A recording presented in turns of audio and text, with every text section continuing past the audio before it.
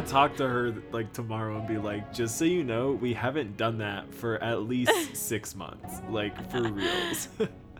The day she's back, we're like coffee and kolaches. Literally, it's so funny. Okay, Let's do this. anyways, Let's get into. what's up? Hi, everybody. Hello. Welcome to your favorite podcast in the whole world. This is Anyways Yeah, Has Your Sex bitch. Life, and we are your tipsy hosts. I'm Chana, And I'm Corey. and we are not nearly as drunk as we were last episode, so you're welcome, everybody. I'm the same amount of because- drunk that I was at the beginning, because I chugged my 3.5 shots of whiskey. So But then the last episode, it just went downhill from And then there. it just 'cause we kept got going. so drunk. We both literally do not remember recording the episode. I don't remember. Like we both saying goodnight or goodbye. Yeah. I like woke up the next morning. I was like, did we finish recording? Because we didn't even know if we like stopped the recording button because we were both so gone. So sorry, and you're welcome at the same time.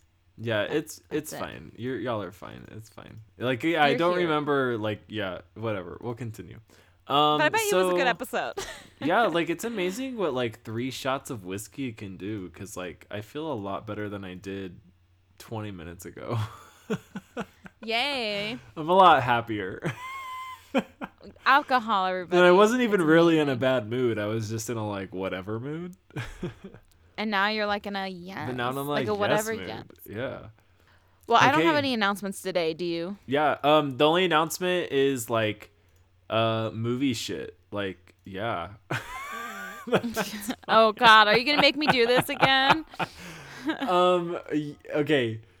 So Hi, yes. ready? It's oh fuck no, you, so Corey. just to, no, You should've here we'll given just me say a this. warning. Hey, we'll just say this just to remind you. We have what we call Movie Mondays, which is Horror Movie Mondays. This is gonna be fun, y'all. And so we are just announcing the movie that won. We're gonna announce it right now. It is The Endless. You can go watch it on YouTube. You can look at the synopsis that I wrote on our Instagram stories. That's the one that won the poll. And so you have basically until next Friday to watch it, because technically for us, what we know is that we're recording this on Wednesday, but we're releasing the episode on Fridays. So next Friday or next Wednesday, we'll talk about it when we record it and release that episode on Friday. So you have a week and a half to listen to it and or to watch it and then listen to us talk about it. But also every Monday, we're also going to do funny polls about the movie. So if you want to watch it before the next Monday, you now have like the weekend to watch it and then participate in our funny polls. I might push that back to Wednesday, but we'll see. But Movie Mondays just sounds so cute. Yeah, though. just as cute as fuck. Instead of Woovie Wednesday. Woovie Wednesdays. Movie That's Wednesdays. funny though. Woovie Wednesdays. Everyone's like, what does that mean? We're like, fuck you. Or like So whatever we yeah, want. watch it. It's on YouTube. What's it called, Corey? The End List or The Endless? Sorry? The Endless. What's it called? The End. Okay. Cool. Yeah. And thanks for voting. If you voted for that on Instagram, thanks, y'all. If you want to vote for the next movie, you have to follow us on Instagram. And our Instagram is AHYSL Podcast. Or just type in Anyways Has Your Sex Life. And find us on Instagram. Follow us.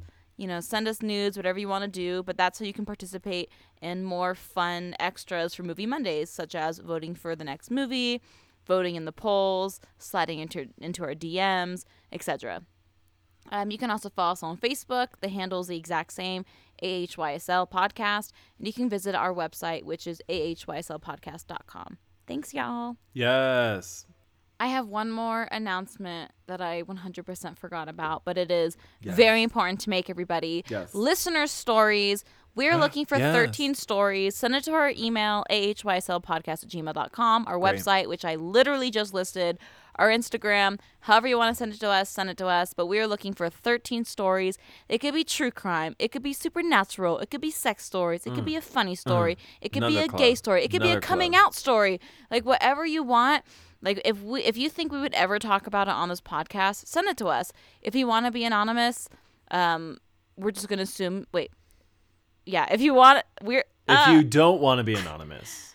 if you don't want to be anonymous, let us know. Otherwise, Specifically we were say just going so. to assume that you want to be anonymous. So yes. So thank you for all the people that have sent us a Bless you to story Jordan. so I far. heard that sneeze. Bless you to Jordan. Allergy season, y'all. Same. So yeah, so thank you if you've already sent us a story, but we are looking for more, so please send it to us. And if you're right now thinking like, oh, I should probably send them the story, yes, Oh, pull also, over, send us the story. I just want to Thank say, like, because of Jordan's sneeze, I miss Jordan. I thought about Jordan today, and I was like, I miss Jordan. I wanna say Oh, hi wait, to I'll tell him. Jordan, Yeah. Beb, Corey says he really misses you. Yeah, I heard you sneeze. Jordan, Well, and Jordan today... just said no homo. Oh, was his God. response. Corey's crying now. He misses you so much more. No, I thought about Jordan today, and I was like, I miss seeing Jordan. That's so cute. Yeah. Okay. Oh. So are we jump into my Fagato? Yeah, tell me your affogato fact. Put some ice Okay. cream in that shit. Yeah, my fucking Affogato fact today is titled "The Queer History of Central Park." Oh, that's Yes. so random. I Okay, love so it. it's a little, it's like, it's God, whatever. It's sort of quick. It's not super quick. Whatever. We're continuing. I don't need to say that. Central Park, New York. So, have you ever seen a troll in Central Park? No. Oh my God, you haven't seen a troll in Central Park? My first question is, who has seen a troll in Central Park? Oh I don't even know my what that God, is. it's such a good. Is it a film. Pixar short? It No, sounds like it's like Pixar it's short. like an off-brand dream. It's not even DreamWorks animation from the 90s, and it's about a troll who has a green thumb and he can make things grow. But the antagonists are like these crazy goblin. It's like actually this really cool semi like Yzma like character queen who's like a troll. She's a troll, but she's sort of like Yzma. And they're trying to, whatever. It doesn't matter. It's fine. But it's a really good film. It's actually a really good film. Okay. Cute. Central Park has numerous associations with the queer community since its creation in 1857. So first and foremost, the Angel of Water sculpture on the Bethesda fountain was designed by a sculptor who's widely known as lesbian. And her name is Hey. Emma Stebbins. And this fountain was made in the 1860s. Fun little fact: this fountain was this sculptor that she made was the first public sculptor in the like public art sculpture in the United States that was by a woman. So fuck yeah. Not even that's cool. sculptor. It's like the first art thing. I don't know what the correct word instead of noun to put instead of thing. It's an art thing. Well, She's like, wow. yeah. Like the first art, like not exhibit, but just like piece for Like art installment? thank you. First public art piece or installment that was done by a woman. And she happened to be Cool. lesbian, so fuck yeah. Yeah, bitch. Also, as you can imagine, the park has been home to multiple cruising spots over the 100+ year history of the of Central Park. So let's go through them for a little bit, and that's basically going to be the rest of the fucking history of Central Park. Yeah. There is 'cause actually fuck the rest of Central Park. Yeah, because like okay, a lesbian made a statue, and let's go to gay men fucking each other in the bushes. Yeah, and then after that, you jump to charcuterie boards and wine parties. I love how queer history equates to like the queer women like creating art while the gay men just fuck each other in bushes. Right? And then boom, charcuterie boards. It's like a whole thing, Corey. Oh my God. Progress, growth. There's actually two gay men who are involved in the renovation later on, but I'll get to it. Historians have found that around the turn of the 20th century, or even since the turn of the 20th century, so like literally the 1800s to the 1900s, people or men would meet next to the Belvedere Castle. And then also by the 1910s, there were benches near Columbus Circle that had become prominent as a pickup site. Even in the 1920s, there was a lawn by the north end of what is known as the Ramble that was so popular that it was nicknamed the Fruited Plains because we're fruits. Yeah, so So just to be specific and get you sort of grounded, we're going to focus on and describe to everybody what the Ramble is, while we're going to ignore like other parts of the park that I'll talk about. We're going to ignore because I'll talk about them once or twice, maybe just mostly once. So if you know about Central Park, then you'll be like, yeah, that place. But let's focus on the Ramble right now. I might call it the Bramble because I'm drunk and I just want to call it Bramble because I don't know. It's fine. So the Ramble, which I might, aka the Bramble, is AKA the Bumble, AKA Daddy. It's basically like this part of the park where there's a lot of twisty, windy, serpentine roads, with a lot of foliage and trees, and then there's a lot of like rocks just jetting out of nowhere.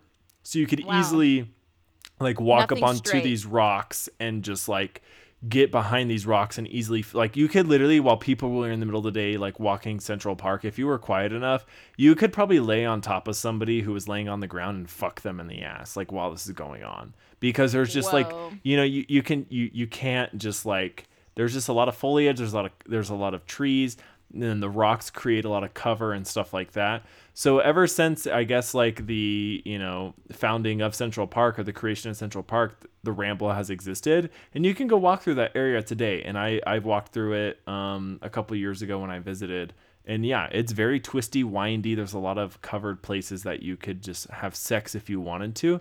It'd be very risky, especially for today, but like you could do it.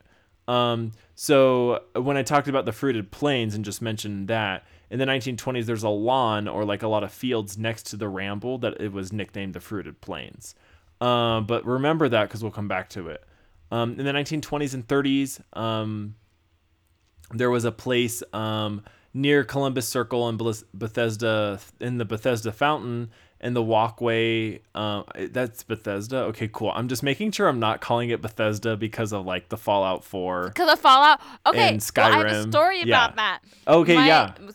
So I've been to New York like a million times. Like I love New York. Like New York's Yeah, I love it. one of my favorite places. It's so fun.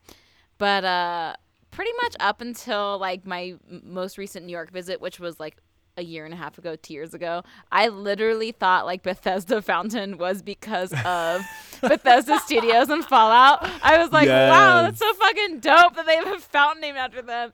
And then like I went there and I saw Bethesda Fountain and I was like, oh, never mind. You're like, never I'm just mind. a nerd. I was like, it's not everything in the world revolves around Fallout 3 or Fallout 4. Thank you. But like, So, or Skyrim. yeah, so I had those moments too, Corey. So it's fine. I know, right? But yeah, so I've like every time I read it, I just say Bethesda. But this time I was like trying to check to be like, does that really say Bethesda? Like, I don't want to be wrong.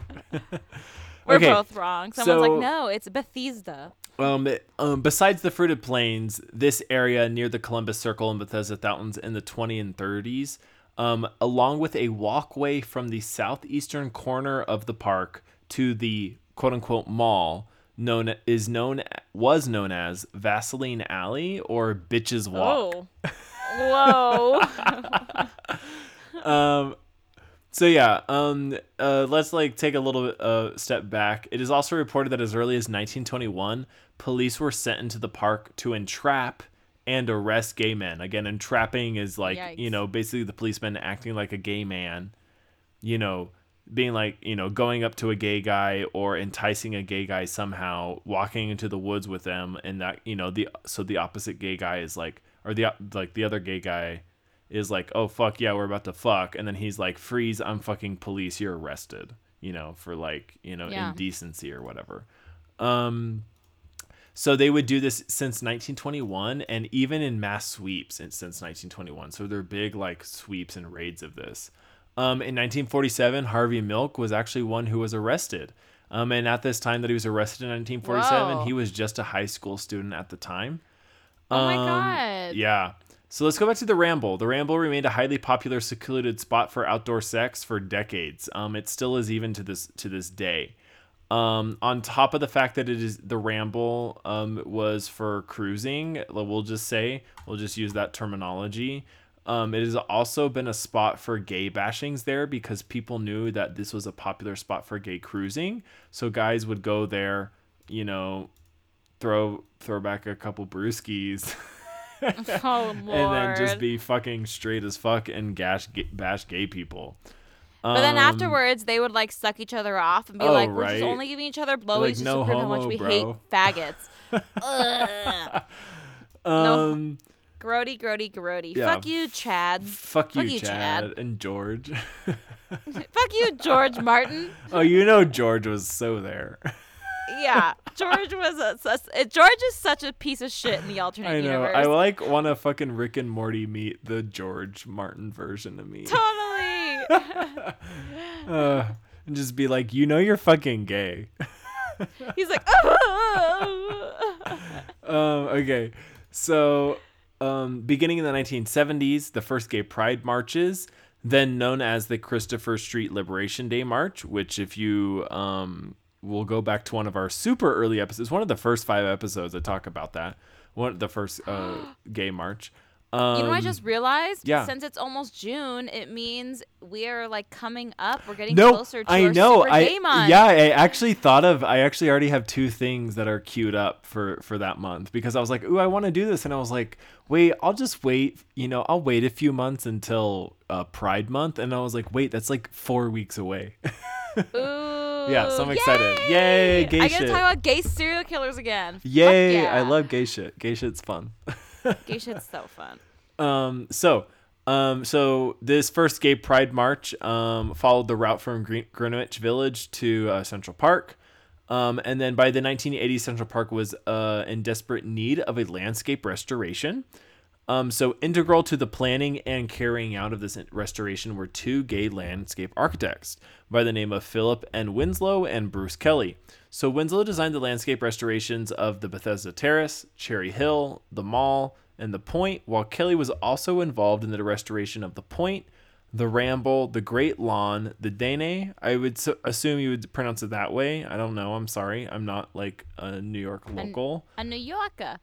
Yeah. And the Shakespearean Garden. Kelly also specifically designed the Strawberry Fields, which was a gift to Yoko Ono in memory of her husband John Lennon, and that was dedicated in 1985. Isn't that so cute? Isn't that so cute? That's such a good side note, and I want to kill that cuteness of this side note. Both Winslow and Kelly died of AIDS. Oh. Yeah. Fuck me. Yeah. Such a high, not such a low. Yeah, I know, right? Like, yeah, I know. So this makes me desperately want to go to New York with you. I We've know, not been to right? New York together. is so fun. I'm And so I have, sad that the 100-year the World Pride was last year.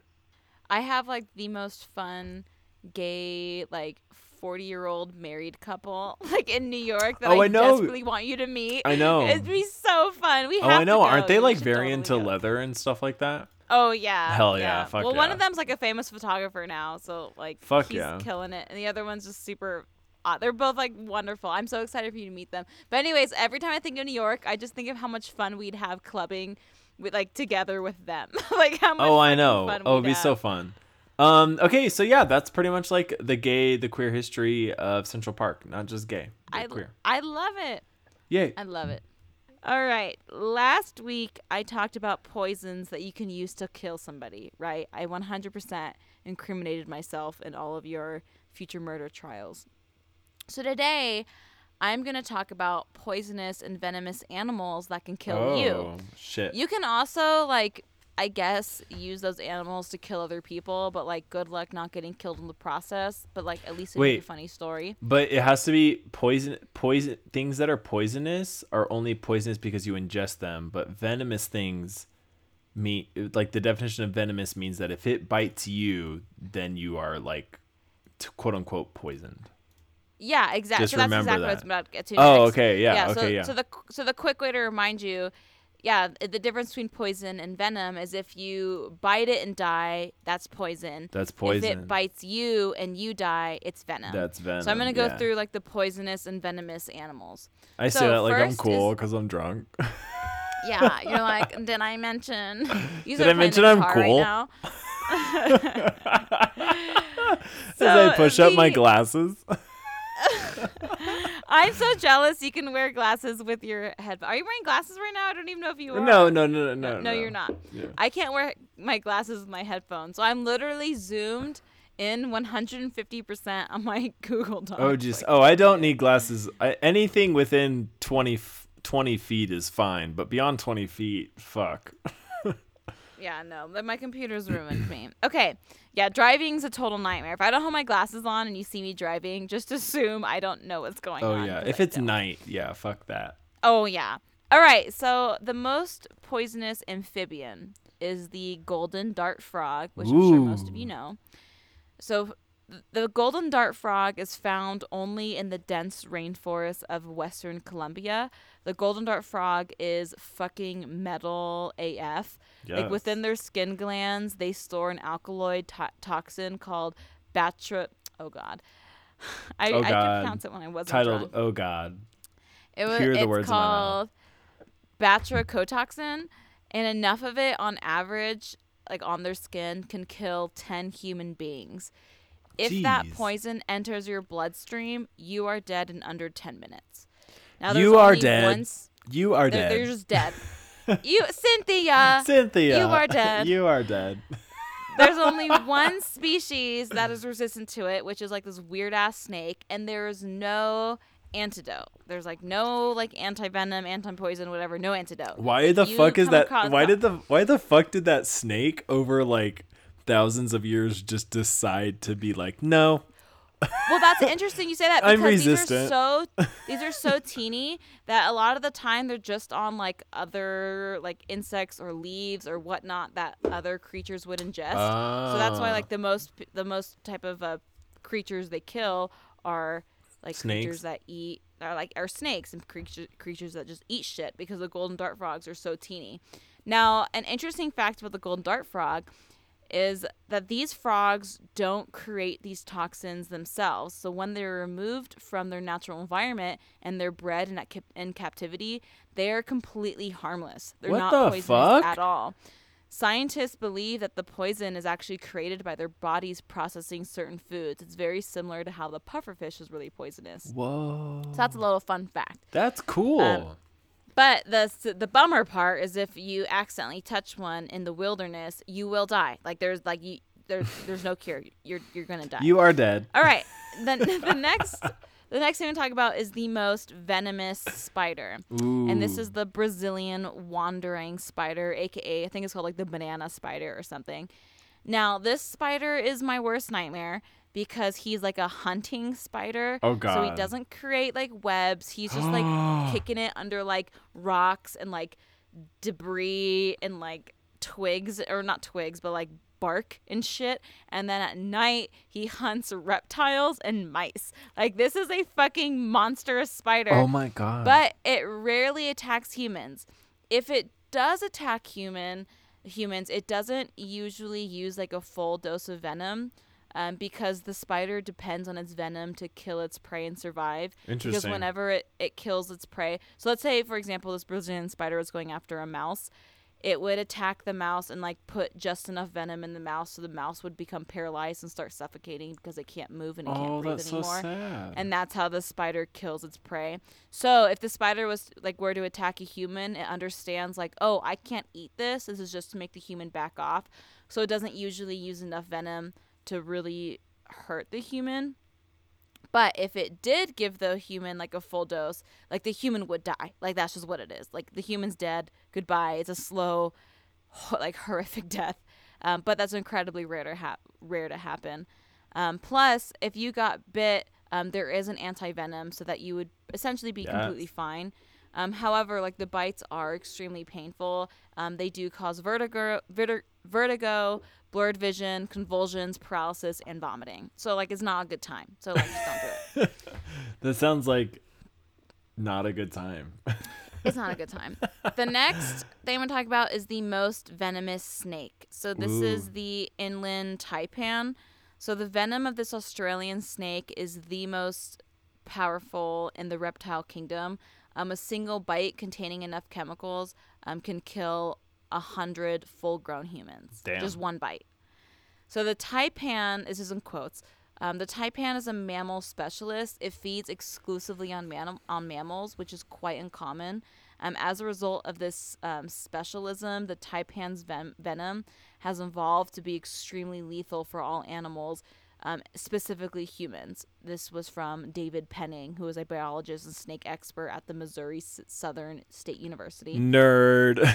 Now, yeah, fucking nerd, you snake nerd. You put snakes in your butt. All right. So this taipan snake has multiple different types of venom properties within its venom, including neurotoxin and hemotoxins. So it attacks your body on multiple different levels, Damn. opposed to just like one way it attacks you. So neurotoxins affects a person's ability to control their body. So within an hour of being bit, a person will start experiencing symptoms such as slurred speech, seizures, difficulty breathing, or the inability So to it's control beer? your limbs. Yeah, so it's actually beer. And then with hemotoxins, that affects your blood's ability to clot. Oh, fuck. So this is when internal bleeding starts happening, and organ damage and Bye. hemorrhaging and strokes. So if you are not hospitalized immediately, you will die within an hour. Oh, If God. you are hospitalized like immediately, you will still have like lifelong effects that will affect you forever because of this bite, because it like literally destroys all of your organs, your blood. It destroys like in your brain, like all the important stuff, your organs, blood, and shit. brain. Say bye-bye.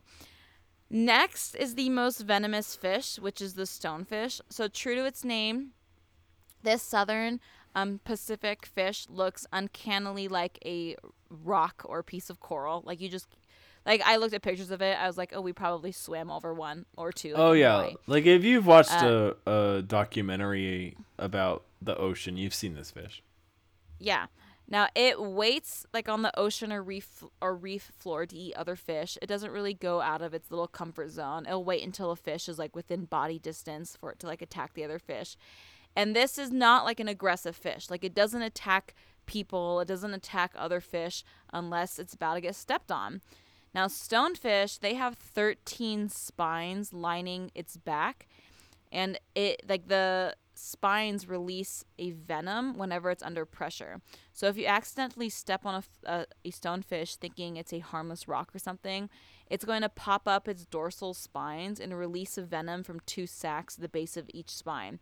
Unsurprisingly, the more venom that is injected, obviously the worse it is for you. So if you stand on it for a little bit longer, you're fucked.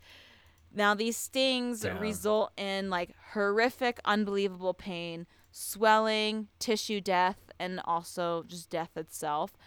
Without getting medical attention immediately, the stonefish venom will kill you in less than an hour. Oh, my God. Next is fucked. the most venomous jellyfish, which is the sea wasp. And the sea wasp is a form of box jellyfish, which I'm sure have all heard of.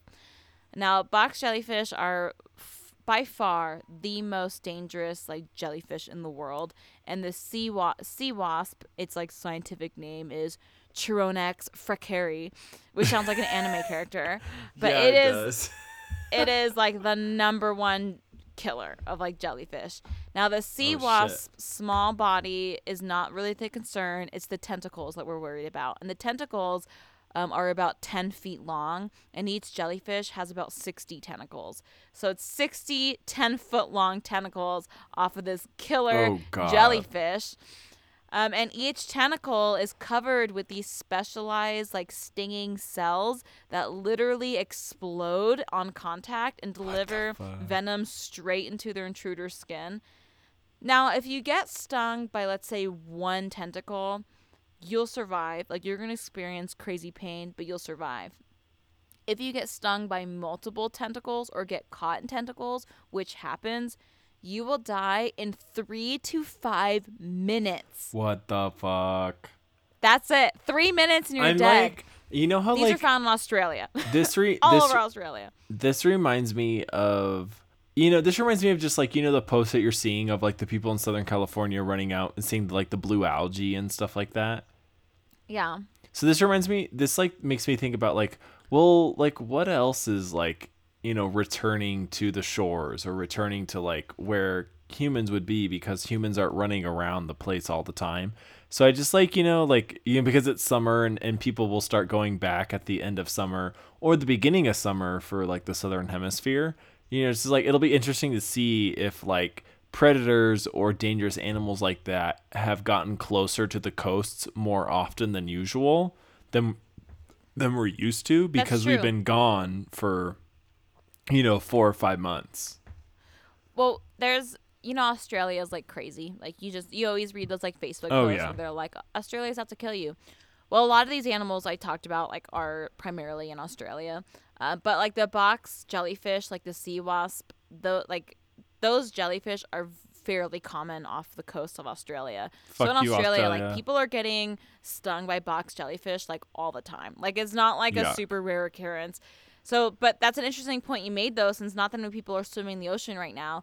Like I'm sure we're going to see kind of a jump in some of these type of cases, because the animals are just returning to their natural habitat. Yeah, they're like, whatever, cool. Anyways. Like, there's not these loud like mammals running around, so we'll chill here. Yeah, now. Exactly. So I'm sure like we will see an increase, because humans are the destroyers of Earth, and we should be leaving some of these habitats alone. But whatever, it's fine. Go vegan.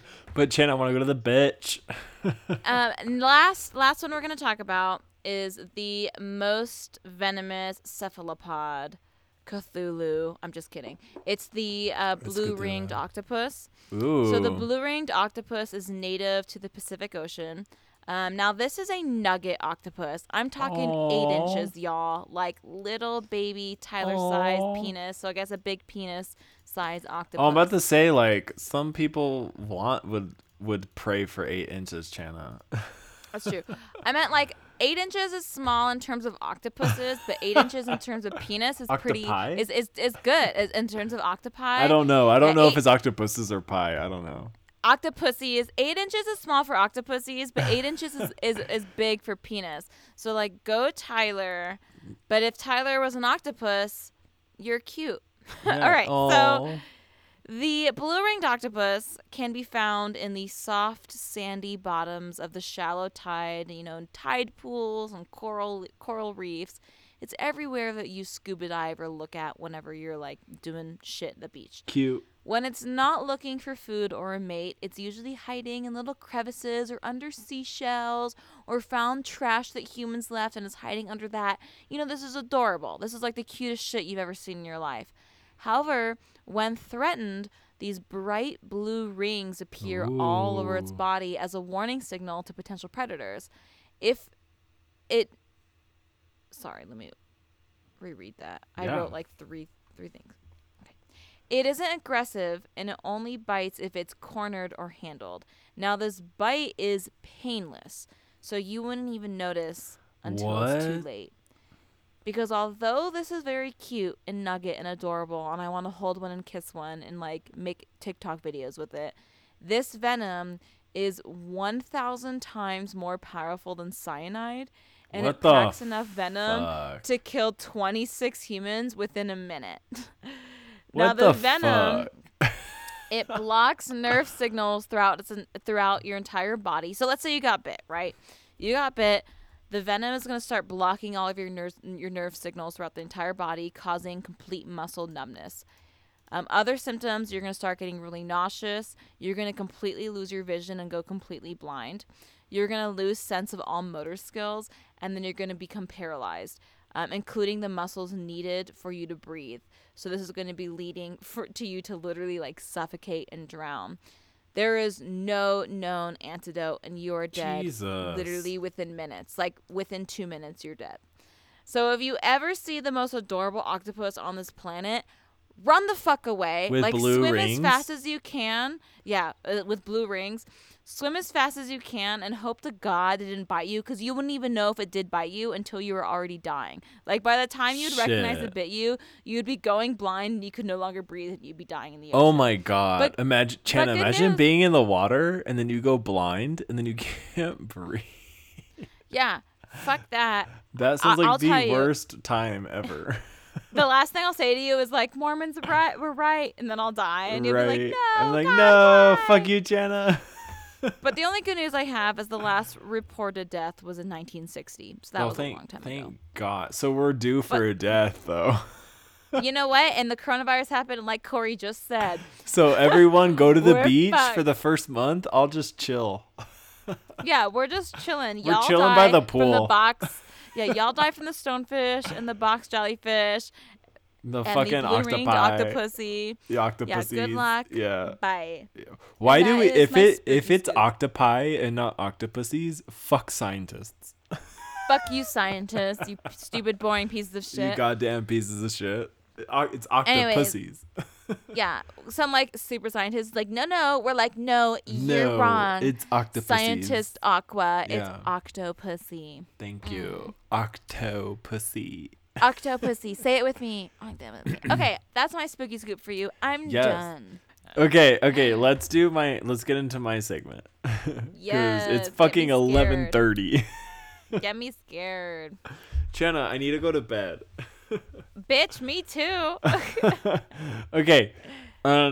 My segment today is on the haunting of Lemp Mansion. Okay. Of I Lump wish Mansion? look, the Lemp LEMP Mansion. The Lamp Mansion. The Lamp Mansion. The Lamp Mansion. The Lamp Mansion. Okay.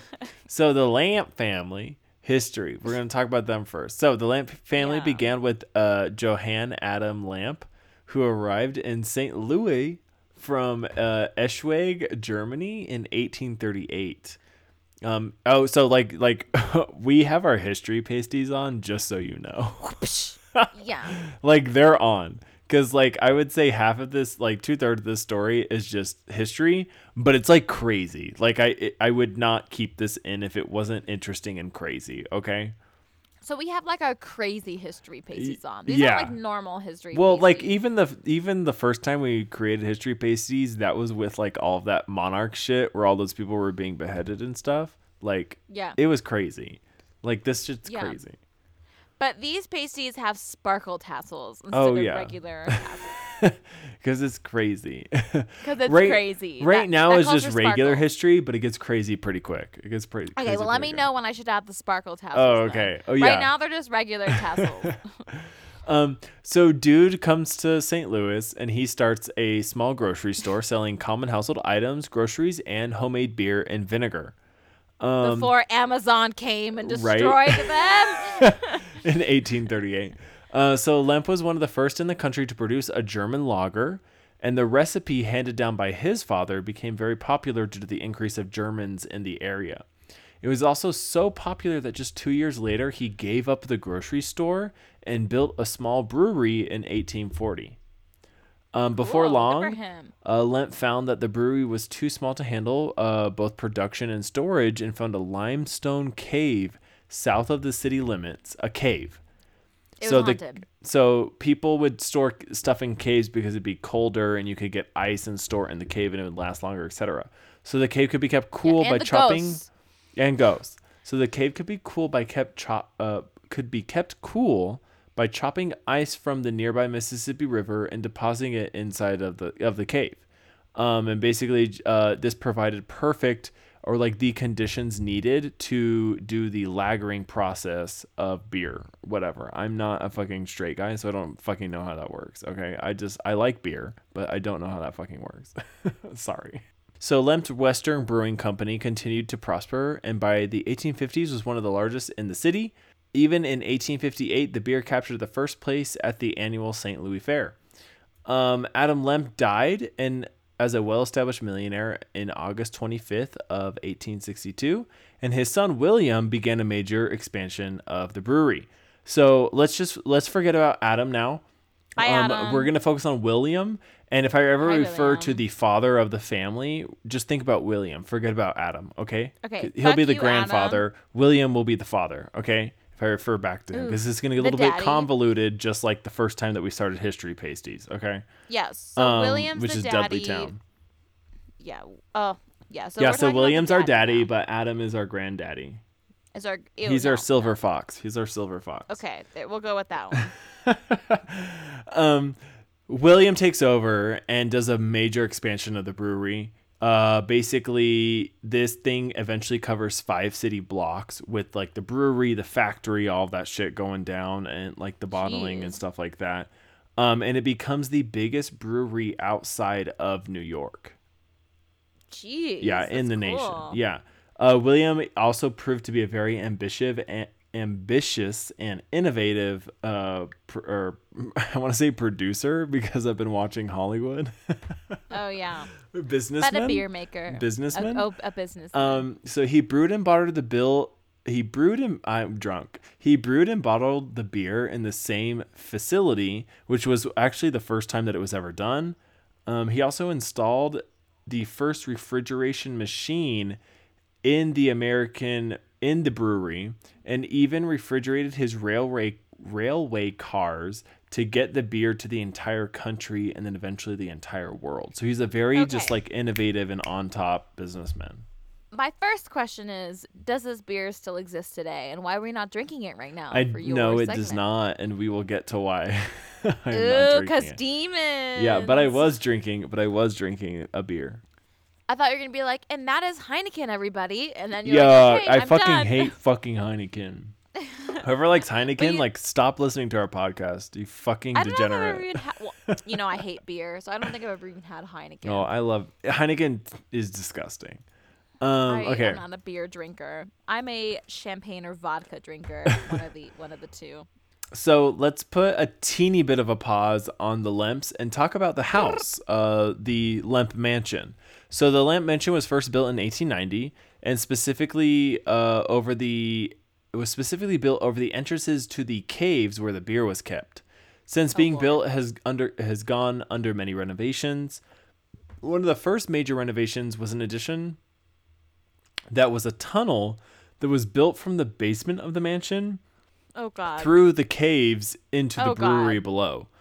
This is the most haunted shit I've ever No, heard. really. When the mechanical refrigeration became available, parts of the cave were then converted for other purposes. So refrigeration was established, and they were like, okay, we don't need to just keep this beer brewing in all these caverns. So let's use all of our fucking money and make some fun shit. So they added a natural auditorium, a theater, a bowling alley, and even a concrete swimming pool with hot water that was piped from the the boiling house of the brewery. That is like the most bougie ass shit I've ever heard in my life. Right? Like what? Like this is what like bored white rich fuck? people do with their money. Literally, this is what bored white rich people do with their money until they like a curse befalls their family. Which is also the natural next step. Right? Like to that's end all just of science. Yeah, that's like science. You'd make an underground creepy ass catacomb-esque style pool and Yeah. you're gonna be haunted. Like you're gonna be fucking haunted for the rest of your family's existence.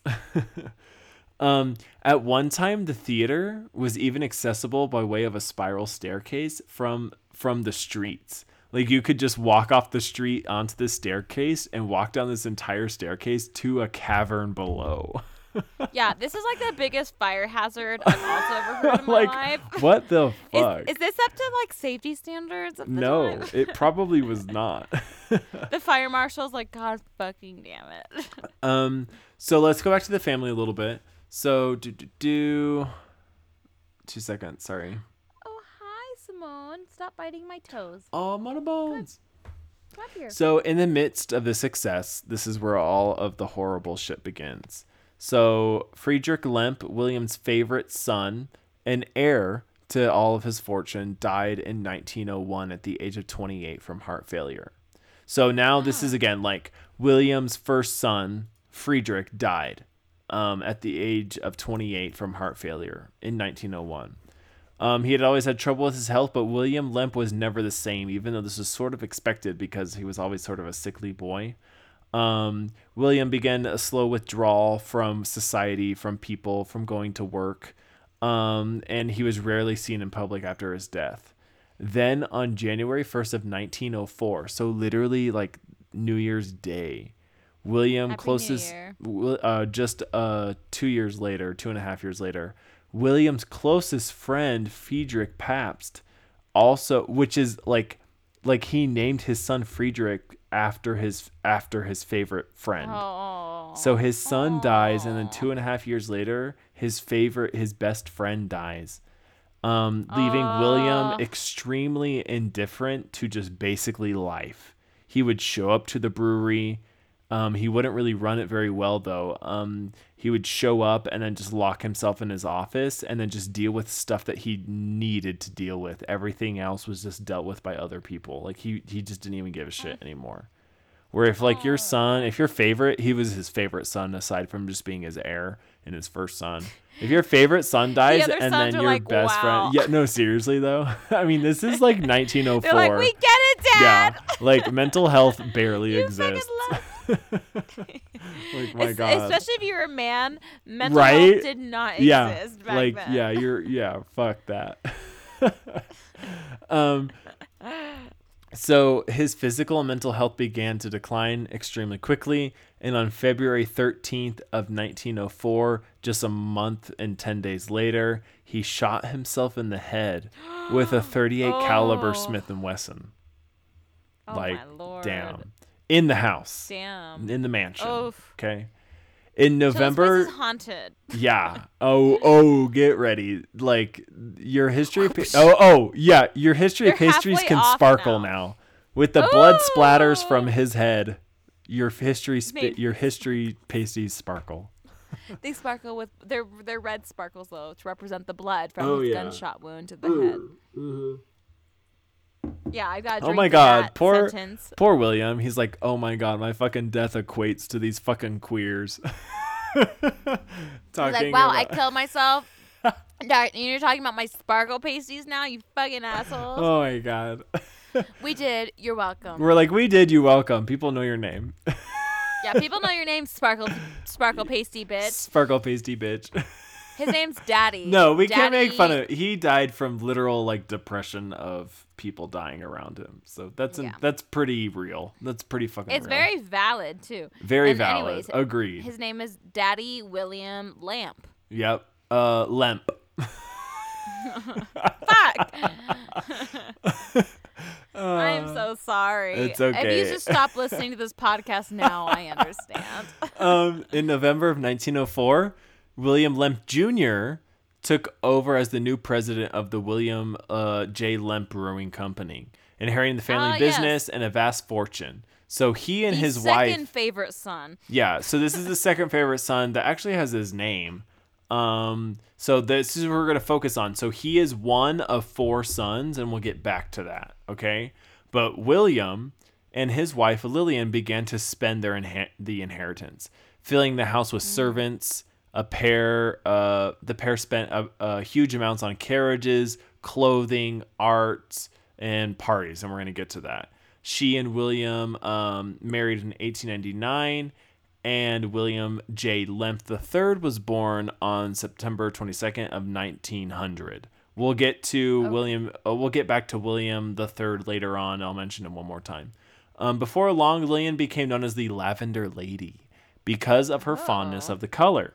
In addition to her literally always wearing lavender, she had her carriage. She had her drapes. She had an entire room in the house that was known as the lavender room that was draped in lavender, just lavender drapes, lavender cushioning, lavender floor, just like throw up. Jesus Christ, calm the fuck down, girl. Haunted. She even went so far as to dye her carriage horses' harnesses lavender. Like, whatever. And then after that, she got Live, Laugh, Love tattooed on her fucking back. Right, and changed her name to Karen. Yeah, and cut her hair and complain to your manager about your, weirdly, not that cold French fries. That's happened to me when I worked at In-N-Out. Oh, I'm sure it has happened to you. Oh, Where they're yeah. like, these Oh, haven't given me the 3rd degree burn. And I literally got the, can I speak to your manager? And I was like, yeah, sure. Because our manager was Raul, and he gave no fucks. Oh! He gave 0 fucks. Okay, so soon William began to tire of his wife and demanded that she must spend her time shopping literally Oh. giving her $1,000 a day in Oh my early God. in early 1900s. Did and you look gave that her, up? No, How much that is let's today? look that up right now. I should have looked that up. Okay, $1,000 inflation. in 1900 money. Okay. So Oh 1900. my God. That's In 1900. $30,000. Oh my God. Holy fucking shit. So That is literally, crazy. so just for everyone, he gave her $30,000 a day and gave her an ultimatum that if she didn't spend it, she wouldn't get any more money ever. So you're given $30,000 a day and you have to say you need to go out and spend your entire day spending this money, and if you don't, then you won't get any more money ever again. Easy. I would be the Fuck. hottest I'd be like, person on yes, the like, planet. bitch, you don't even know I'm fucking gay. Like, you don't even fucking know.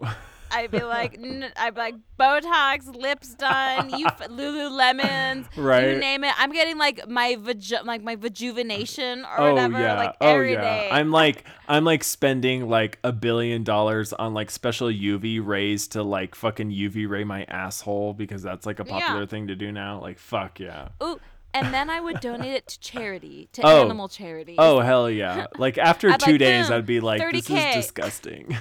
Yeah, I'd be like 30K to Utah Valley Animal Rescue Group. Boom. Boom. $30,000 a day to go shopping. Yeah. I don't even understand what that would. You could buy one Tesla a day, Holy everybody. holy One fuck. Model. That's ridiculous. Model X or That's Model 3 a day. ridiculous. That's crazy. In the meantime, Will obviously had, other intentions and like a motive to tell her to go do that. While he was running the brewery during the day, at night he was throwing these decadent, just extravagant parties. Well, yeah. He would do them though below in the caves below his mansion. Oh, He fuck. would bring numerous prostitutes, tons of alcohol that was all provided by his brewing company because it was literally some of it was brewing right next to them. People just in the pool, people doing bowling alley, just like, fuck yes, I want to be at one of these parties. Like, holy yes. fuck. To be alive back then. Right. Will eventually fathered a son from one of these parties, obviously, because he would also he would literally specifically, it's noted in multiple articles I looked at, that he would specifically get prostitutes and invite them to the party. Whoa. Yeah, and to please him and his friends. Eventually, he fathered a son through one of these prostitutes. However, there was no official documentation that this boy existed. Besides this, the legends are prevalent that there was a illegitimate boy that was born through this. And according to a St. Louis historian, or Louis historian, I don't know. I'm not from St. Louis, so I'm going to call it St. Louis instead of St. Louis or whatever, okay? I don't even know. Isn't it St. Louis? I think, but don't people call it St. Louis? I don't know. Who gives a fuck? St. Louis sounds so lame. I feel like St. Louis sounds It's like a St. place. Louis. St. Louis sounds like a weird church dude in the corner of the room. Right. So according to a St. Louis historian named Joe Gibbons, when he interviewed a former nanny and chauffeur that worked for the mansion, both of them verified that a boy did exist who was housed in the attic quarters. Oh God. They also noted that sadly he had Down syndrome, and as such, because of the fact that he was an illegitimate child of a prostitute, and then 2 had Down syndrome, he was a complete and total embarrassment to the family for the times, and so was hid away in the attic for his entire life. Oh my God. This is exactly like American Horror Story season 1. Yeah. Like exactly when the what's her name? The greatest actress on earth. I know. Jessica. Yeah, Lambert. No. What's her name? Jessica Lange. Something Jessica Lange. Tate? Jessica Lange. Okay. Yeah. Lambert. Tate's from the fucking Horror Story. I got the first name. You got the last name. We got it together though. But the first season, how she like rolls the ball to her son in like the attic. Who's in this the- totally yeah. reminds me of that. No, exactly. Like, I'm sure they got stuff from that. So yeah, just picture this, like the family's moving on, time is passing, there's the illegitimate child in the attic. I found one YouTube video that named him Zeke. I don't know if that's real. None of the articles gave this guy a name, because he actually lives to be sort of old. So I'm just gonna keep referring to him as the illegitimate child who has Down syndrome, and I'm only doing that because he really doesn't have a name. I mean, if we would like to, if it's more like appropriate to just give him a name, we can call him Zeke. If we would like Up to. to you, Corey. It's your segment. Okay, I'll just call him Zeke. It's quicker and it's more appropriate than to keep identifying him by his Down syndrome. So finally, Will the second, and that's the guy we're talking about, tired of Lillian, his wife, in 1908 filed for divorce, which literally over like the months that it happened had the whole town cramming into courts every day to watch it. Everybody was like, oh fuck, like let's go get this fucking tea, like fuck yes bitch, like we're watching this shit. And the front row is me and Corey. Oh yeah, oh my god, like we're so fucking there in like a top hat and like a fucking corset, just like fuck yeah. You have the top hat, I have the corset. Yeah, it's like the exorcism you mentioned a few episodes ago, where it's like she like he runs we're like, out yeah. into like the street. Oh, I know. He like screams like Lucifer's name and like names off all of the demons of hell, and we're like, yeah. And I'm like, yeah, we're like the moms from Mean Girls, the video camera. We're like, yeah, sweetie. Everyone's like, who the fuck are they? And we're like, we're millennials. We're like, by the way, COVID-19, and we like fade out. Never forget. Never forget. So during the trial, Lillian, who is the wife, almost lost custody. Like, listen to this, y'all. This is 1908. During the trial, Lillian almost lost custody of her son, William III, simply over a photo of her smoking a cigarette. Oh my god. While the jury and the judge ignored all of the claims of Will's like hedonism and parties and sexual encounters with prostitutes and stuff like that. Like she literally, they provided one photo of her smoking a cigarette, and she almost lost her son because of that. What type of like fucking Mad Men shit is this?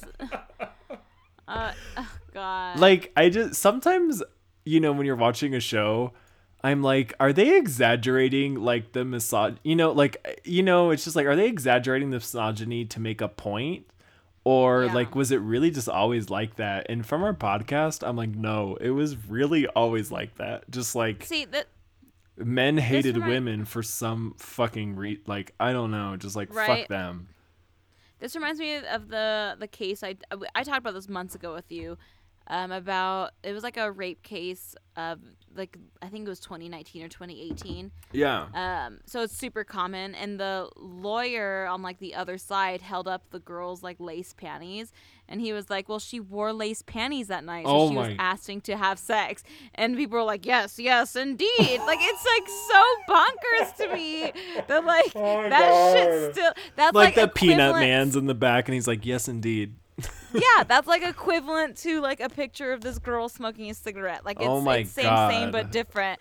Equally as appalling, just in different ways, about how like what the fuck the whole situation is. Fuck them. It's fine. It's fine. We're fine. So on the last day of court, Lillian entered the courthouse in an all-black dress, which was the literally only time that she didn't wear lavender in public. So fuck yeah, girl. Like, be dramatic as fuck. The next decade proved hard for the Lemp family. William's mother died of, so just to like add as a footnote, Lillian did walk away with her son, William III. Okay. That's good. But they're sort of out of the picture for a bit. The next decade proved hard for the Lemp family. William's mother died of cancer, who was the wife to the dude who shot himself. To Daddy. Grant. Yeah. To Daddy William. He was hemorrhaging money to the point that offices were closed and even moved into the mansion. William was also proving to be a pretty bad businessman, as he would avoid his duties as head of the brewing company.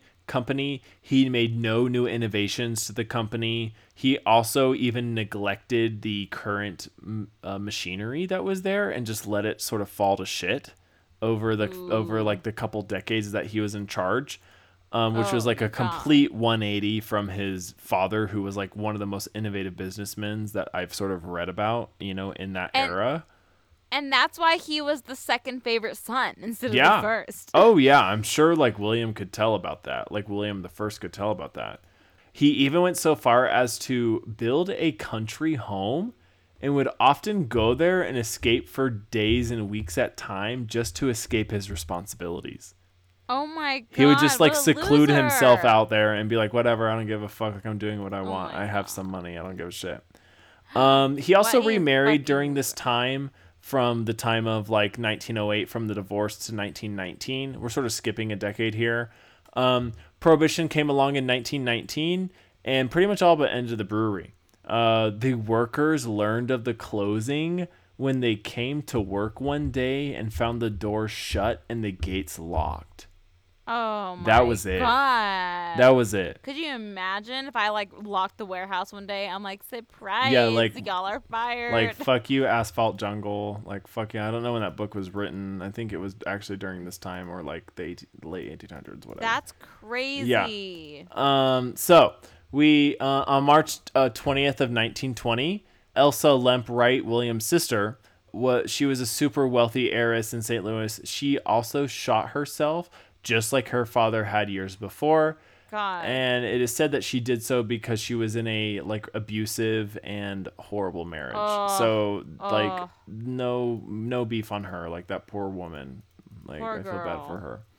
Well, back to William. He liquidated the assets of the plant and the buildings because this whole plant like occupied about 5 city blocks. He got a good amount of money, but he basically got $588,000. And it was estimated that at the time what he sold was worth $7 million just years before, but it was only worth that much because of Prohibition. Like, it depreciated that much in just like a year or two of time.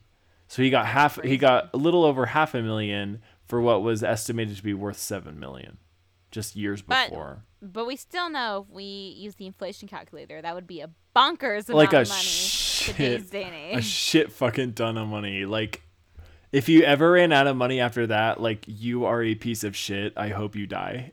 Yeah, you are the problem. Like, you are the problem. Go buy like 10 Google stocks and call it a day, motherfucker. William slipped into depression, acting much like his father, William Sr. He became increasingly nervous and erratic. He shunned public life and often complained of ill health. On December 29th of 1922, so just 3 years later, William shot himself, but shot himself in the heart with a .38 caliber revolver, the same his dad did, in the very same spot of the mansion that his dad did 18 years before. So William II took his life on the main level of the mansion, just inside the entrance to the left. At the time of his death, this room served as his office. So he literally did it in the same exact spot of the house that his dad did. That's spooky. In the same way. And now we're talking about 3 suicides. One dad, two out of his 4 kids have now killed themselves. Exactly. Like, fuck. Spooky. Also, the grandfather had died in the house. Death. Yep. 2 seconds. 3 deaths in 4 the same house. Or 3 deaths in the same house with the sister dying in a different place. So, of the 2 remaining brothers of this family, so there was William Jr., who was a brother, and then one of the sisters we talked about who killed herself, and then we have 2 remaining brothers. One had entered into the life of seclusion as of 1911 and was living in Missouri. This guy literally got rich for some other way, also because he grew up in a rich family, moved to Missouri, and in 1911 just decided to live a life of seclusion. Okay? Well, okay. Like, okay, yeah. To each its own. Right? Yeah. And then the other brother by the name of Charles, however, was a banker. He had moved away like at the same time or like a decade earlier, but he moved back into the family mansion after William Jr.'s death, William II's death, or suicide. He moved back into the family mansion with 2 servants, and then back in with to take care of Zeke. Oh, okay. As well. Just to add to all this shit and bring back up the William III, in 1943, yet another tragedy occurred when William III, who went away with Lillian, died of a heart attack at the age of 42. Ooh. So again, we're jumping from 1911 to the 40s, because we're gonna sort of jump here a couple times. So between 1911 and 1940s, basically they're living in the house. It's the 2 servants and Charles and Zeke. Over the years, Charles too became like an odd figure as he got older. He developed a morbid fear of germs, and he developed an obsessive compulsive behavior towards germs. So he began to wear gloves at all times and washed his hands incessantly. While he was doing this, Zeke, the illegitimate child, who is now in his 30s, died. In the mansion in the attic, and the entire time it's assumed that he was kept in the attic. Shortly after his death, Charles became the 4th member of the family to commit suicide. First, okay, so like trigger warning against dogs, okay? Oh no. First, he took his beloved Doberman Pinscher to the basement of the mansion and then shot him. I'm done. I'm done. Thanks. I literally had to move my headset out of the way. He then went to the 2nd story and then shot himself. Charles was discovered on May 10th of 1949 by one of his staff still holding a .38 caliber Army Colt revolver in his right hand. I'm going to talk about the dog again really quickly, and it's really sad actually. So Channing isn't listening to this, but the dog was shot in the basement. The dog was actually found halfway up the stairs, dead. Yeah, you're glad. I can't listen everyone's listening right now. You are glad you missed that last part about the dog. Yeah, I can't listen to Pet Death because Toulouse's death made me want to kill myself. It's fucking sad. Edwin, who is actually the hermit that I was talking about that lives in Missouri, the other brother, he also passed away. This is actually sort of funny. Edwin passed away quietly of natural causes at the age of 90 in 1970. So good for him. Right? Go Edwin. Fuck yeah. He's like, I'm gonna fucking make it. So yeah, he's actually like pretty rich. He has servants, shit like that. According to Edwin's last wishes, which is actually sort of annoying to me. His butler burned all of the paintings that the Lemps had collected throughout his life, as well as the priceless family documents and artifacts. So literally he's like, okay, I'm going to die. Lame. Everybody else has killed themselves. So all the stuff that I've inherited, all of the numerous artifacts and art and sculptures and beautiful things and expensive things that our family owns, I'm going to fucking burn it when I die. And so they do. Boo, so like Edwin, like good for you for living, but like you're a fucking bitch. Yeah, but you're a bitch for living. Yeah. So while all of that goes up in a blazing bonfire, so does the family line, the Lemp family line. So that's your answer, is there are no surviving family members. Everyone's dead. The beer place is dead. Everything's sad. And now there's demons. There's demons. So 4 people have killed themselves in this fucking house. Okay, and so 2 people. So sure demon. 3 people have killed themselves in this house, and 2 people have died in this house. So 5 people have died in this entire house. Okay. But specifically 3 key number of suicide. So it's extra spooky. Yeah, extra spooky, extra negative energy. So let's get to the house's history and the hauntings. After Charlie's death, the mansion became a boarding house, and the stories of ghosts soon followed. The place became such a hotspot for paranormal activity that it shut down as the word of mouth spread so much about the scary shit that was going on in this house that people didn't want to stay there, and the place couldn't continue as a boarding house. However, So I guess during this time over, like that's in the 50s, the early 50s. So in the next 2 decades, the house sort of dilapidates a shit ton and becomes just like this spooky, abandoned, like fuck you mansion in St. Louis. However, in 1975, the mansion was saved when a guy by the name of Dick Pointer, lol, purchased it. Poor guy. That's so mean. Dick Pointer? Dick Pointer. Damn it. Immediately, they began to renovate the house, turning it into a restaurant and an inn. But soon after, the workers and tenants began to, again, start stories about the place being haunted. So let's go through some, like, basic bitch shit. There were a lot of ghostly knockings, phantom footsteps, apparitions floating around the corners and down hallways, voices and whispers echoing throughout the house. Doors Another would, club. Yeah, another club. Doors lock and unlock themselves. Lights flicker Ew. on and off constantly, and the piano would play by itself when nobody was in the room. Also, ew. Also, fucking ew. So, What song, though? right? I don't know. I never Tiptoe got. through Oh the shit! Fuck that. tulips. Before it's even made, or about the time that it's made, I guess. Isn't that a 70s song? I think so. So the mansion is obviously said to be haunted by the Lemp family, and that there are 3 main areas of activity. I mean, most of the house there's activity going on, but there are 3 main areas. The first is the stairway, the second is the attic, and then the third is what the workers refer to as the gates of hell. Oh, my Lord. So I'm sorry I'm gonna blue balls y'all with that. I tried to search for shit about the gates of hell and I couldn't really find much, but I'll get back to it in a little bit. But it is the area of the basement that surrounds the entrance to the caves below that they used to store the beer in. So like, Ew. fuck that. Like, you don't That even makes need sense. like, if that was like the basement area that surrounded to the caves where like Jake Gyllenhaal is gonna give me a blowjob, I would still be fucking terrified of the fucking cave entrance. Like, fuck Yeah. that. It would be a scary boner. It'd be a scary boner.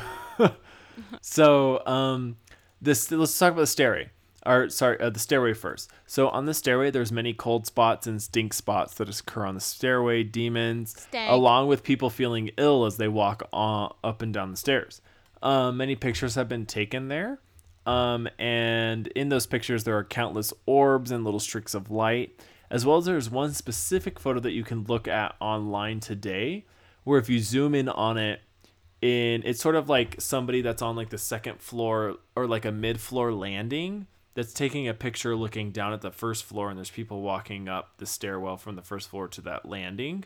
And if you look onto the side in the middle of the stairwell, there's like, the railings on the side. You can see the face of a boy, and everybody who was there Ew. that day attests that there were no children there present. Ew. Yeah. What should I search to find this picture? The Lemp I house? would search a Lemp mansion stairway picture. I might have to send it to you because I searched it. Okay. Yes. I searched that. If you look at, if it shows up on Google Images, it should be the second one, the second row on the left where there's people that are like about walking up. If you Yeah. click on that, yeah, Oh can you my see it? God. Yeah, his eyes are lit up and he's like Oh in the my corner. God. Yeah, uh-huh. So people first they point out a lot of orbs Oh that my are in the God. picture. It's I'm creepy. like legitimately scared. Yeah, Like, looking at that. That's like the worst feeling I've It's I've an had in a evil. long It's a little. time. It's an evil face of a kid looking up. Yeah, it's I'm not. gonna send that picture to you at like 3:00 in the morning. It's fine. So that's the stairway. While it has the most activity, it doesn't have a crazy story surrounding it. That's just where most people will see shit going on. The second one is the attic. So the attic is it is believed that the boy with Down syndrome, so Zeke, haunts that attic as he was forced to live there his whole life. And again, I mentioned that he lived there into his 30s and then died. Oh. So people will put toys up in the attic and then come back hours later to see them moved in different positions, and then even specifically positions suggesting that someone is playing with them or was playing with them. Ooh. At many times, people driving or walking by the house have also noticed that a boy has been staring or like waving at them from the attic, and that is supposed to be Zeke. Other times, people who have passed by the attic or have passed by the room, like, get this. It's specifically one of the stories I read was a little creepy. People were walking on the stairwell and they heard echoing from the attic above, "Come play with me." No. Like, fuck that shit. No. That's creepy. Fuck you, Zeke. That's creepy as fuck. I would probably pee my pants. Yeah, I would. I'm done. Yeah, I'd be like, this was a mistake. I know I came here to be scared, but I was way scared. Yeah, it's all fun and games until a demon says, "Come play with me." Yeah, fuck that shit. Ew, you pervert. That's scary. There's also one other little story. So like other things that I've read are like other basic shit. So you like people will see like there's supposedly an old man dressed in white, which reminds me of Chana and I's visions. No. Fuck you, Corey. I haven't thought about that. I'm not joking. I literally have not thought about that in like a year. Oh Fuck my you. God. You I'm never bitch. driving by that place ever again. Fuck that. If y'all don't know what we're talking about, go back and listen to our... like I forget what any episodes episode. it would be. episode 3. It was so long ago. No, it wasn't. It was saw post, a ghost. It was post episode 11. It was post Black Eyed Children. It's episode 67. There's Like- 55 episodes for you to get through to find it, but go find it. Yeah, it But was y'all like Corey- we saw a Corey ghost Bakes or and I saw a literally a senile, like not being jokingly, ghost. like either we saw a ghost or we saw a senile man that would walk out of a nursing home at 1 p.m. to 2 or 1 a.m. to 2 a.m. Like no joke. You know, we saw a ghost. Like It was three different people saw it at three different nights. at 3 different nights. Like fuck that shit. And all of us wouldn't tell each other about it. Then when we all finally said it, Yeah. because everyone was driving home from my house. That's of like- course. That's like bigger Then we saw a evidence of ghost. ghosts than my mission stories. Like fuck that That's shit. almost bigger evidence than like my story, which is the Mm-hmm. first Halloween bonus episode part 2. Go listen to that. But no, like that, because it's 3 separate people on 3 different occasions that's seen it. It's not Yeah. just one person saying, "Oh, this scary thing happened," but it's 3 people who saw the exact. Not even thinking like, it's scary, scene but for thinking it was scene. weird. Yeah, and then we all mentioned it, and then it got scary, and now Yeah. I'm scared. Fuck that talking shit. About it. So yeah, they mentioned like a guy dressed in white walking around. There's other mentions of just like whispers and echoes and screams and stuff like that, or like feeling like they're being watched. But that's a good leeway into this next story. So in the girls' bathroom on the main floor, where there's a bar right now and like a restaurant and stuff, many women report a sense of being watched by Ew. watched when they go into the restroom. Ew. There's a specific Pervert ghost. literally. There's a specific story about this one woman who swears that while she was peeing in a stall, she saw the image out of the corner of the eye. She saw the image of a man poking his head over the top of the stall to look at her. And so she, you know how you're just looking down and not paying attention, but for a second out of the corner of Not her me. eye, she's like, someone's peeking over this stall to look at me, that fucking pervert. So she said she turned up to look at the person as they immediately dropped their head. And you know, you could assume if this was a real life thing going on that you still wouldn't really know who that person was, and you would just catch like a blur of them ducking their head, below the stall. So she says that she went out into the bar, and that night there was the bartender, 2 other men, and her, and that was it. And so she came out and she was like, who the fuck was looking at me in the fucking stall? I hope you saw something fucking worth your while, you fucking son of a bitches. And they were like, dude, we've been sitting here the whole time. And even the bartender was like, ma'am, they've been here the whole time. That was Wilson or William the First, the Playboy guy who was fucking around with the prostitutes the whole time. daddy. He's like, he was like, ma'am, you saw a ghost. Like, for reals, nobody was looking at you. Like, I'm sorry, but like we're respecting you, but that was a ghost that you saw. Like, isn't that fucking creepy? I don't know what's worse in that situation. I know, right? really I don't. being, like, a I would demon rather have a real was life looking- person look at me. Fuck. Because at least you can like beat the shit out of a real life person. But, Right? like you can't beat the shit out of a demon looking at you pee.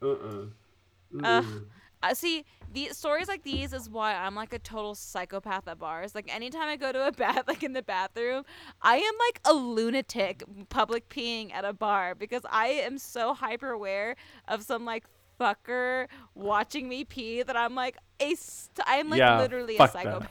Fuck that. 'Cause it just happens, especially the bars. Like sound doesn't even have like doors in half their bathroom, or not sound. Sun Trap doesn't like their bathrooms are like. Oh, the that's worst true. But bathrooms that's on more earth. fun because it's like everyone's like, we're queer as fuck. Who cares?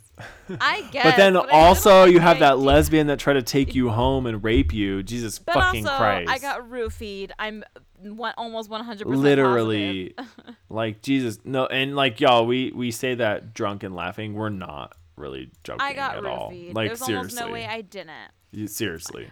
I drank like half of what I drank tonight, and I cannot remember one thing from that night. And woke up Yeah. and Corey literally had to hold me While you threw up over unconscious. a toilet Yeah. because he was so afraid I was gonna die. And Yeah. I drank like literally. Okay, whatever. We've gone through it a lot. It's fine. I'm just We've still shooketh. maybe mentioned it a couple times. Okay. We're still So shooketh. last thing is a little bit fucking like lackluster blue balls. So Damn I it. searched multiple places and articles and Google searched in many different ways. The Gates of Hell, Lemp Mansion. I couldn't find anything like a story or a specific thing mentioning it. The only thing is just a generic thing that you would assume is in the basement is people need to go down there for storage that's like related to when they're working at the bar or the restaurant that is the current inn of Lemp Mansion. And when they go down there, they feel one, extremely uneasy. Two, there's a lot of iteration, like, you know, like people being like, okay, of course, if you feel like this is an entrance near a cave, you're going to feel uneasy, but it's like tripled of like, holy fuck, like one is watching me and somebody doesn't want me to be down here, or somebody wants me down here so they can like take me away and drag me into the caves to never be seen again. No. Like again, you could just assume that that's people's imaginations running wild. But the only like I couldn't find a cool or crazy story of like an entity or something like that. But it was just like every time people go down there, like most people will quit because they're told to go down there alone. Or they'll like, or people who work there will try and be like, go down there like and use the buddy system and be like, I'm not going down there alone, et cetera, et cetera, et cetera. But that's it. Ew. But just imagine like you need to go into a basement, one, of a place, but then two, there's barred off, like doored off entrances to an entire cave system. An entire cave No. system with caverns No. that have fit a large pool, an auditorium. Like, oh my God, like holy fucking shit. Like it must be Bye. huge down there. Like fuck that. That people don't use anymore. Like fuck that. No, sir. Okay, I'm done. So does this whole like mansion and like cavern system exist today? Like, can we go visit it? It does. I'm sure you could go visit it through some ways, but I didn't really look up if you like through this mansion. I'm sure it's barred off and covered, but I'm sure there's like tours that you could do that would be a connecting cavern system, but I don't know. It might all be barred off by now. I don't know. That's spooky. Yeah, fuck that. So yeah, that's the haunting of Lemp Mansion. Isn't that some fun history? Yeah. It's so fun. Yeah. S'mores. Sorry, s'mores is like thinking about jumping. But on yeah, top isn't of that my picture floor right with now. that boy in the corner just like fucking creepy as That's one of fuck? like the darkest pictures. It's like you look at it and like as soon as you notice him, I literally had a bad feeling like down my spine, like Yeah. from my Like- head to my toes, like evil, evil. Like Yeah, it's not like cool. that. Yeah, that was ugh. Uh, All right. Well, let's move into my segment. Are you ready? Do you need a pee break or anything before my very long segment? no, I'm good right now. I might need a pee break halfway through. Okay, everybody. It is what you have been waiting for. It is the final part of Charles Manson and the Manson family, y'all. I'm sure some of you guys are pretty done. You guys are probably ready for me to move on to regular murders. And you know what? So am I. Today was the first day where I was researching Charles Manson, and I was like, S'mores? Are you okay? S'mores just decided to jump on my head from afar, but it's fine. That's fine. Anyways, today was the very first day where I was pretty done with Charlie Manson, just because I now have probably between 22 to 26 hours of research easily done with Manson.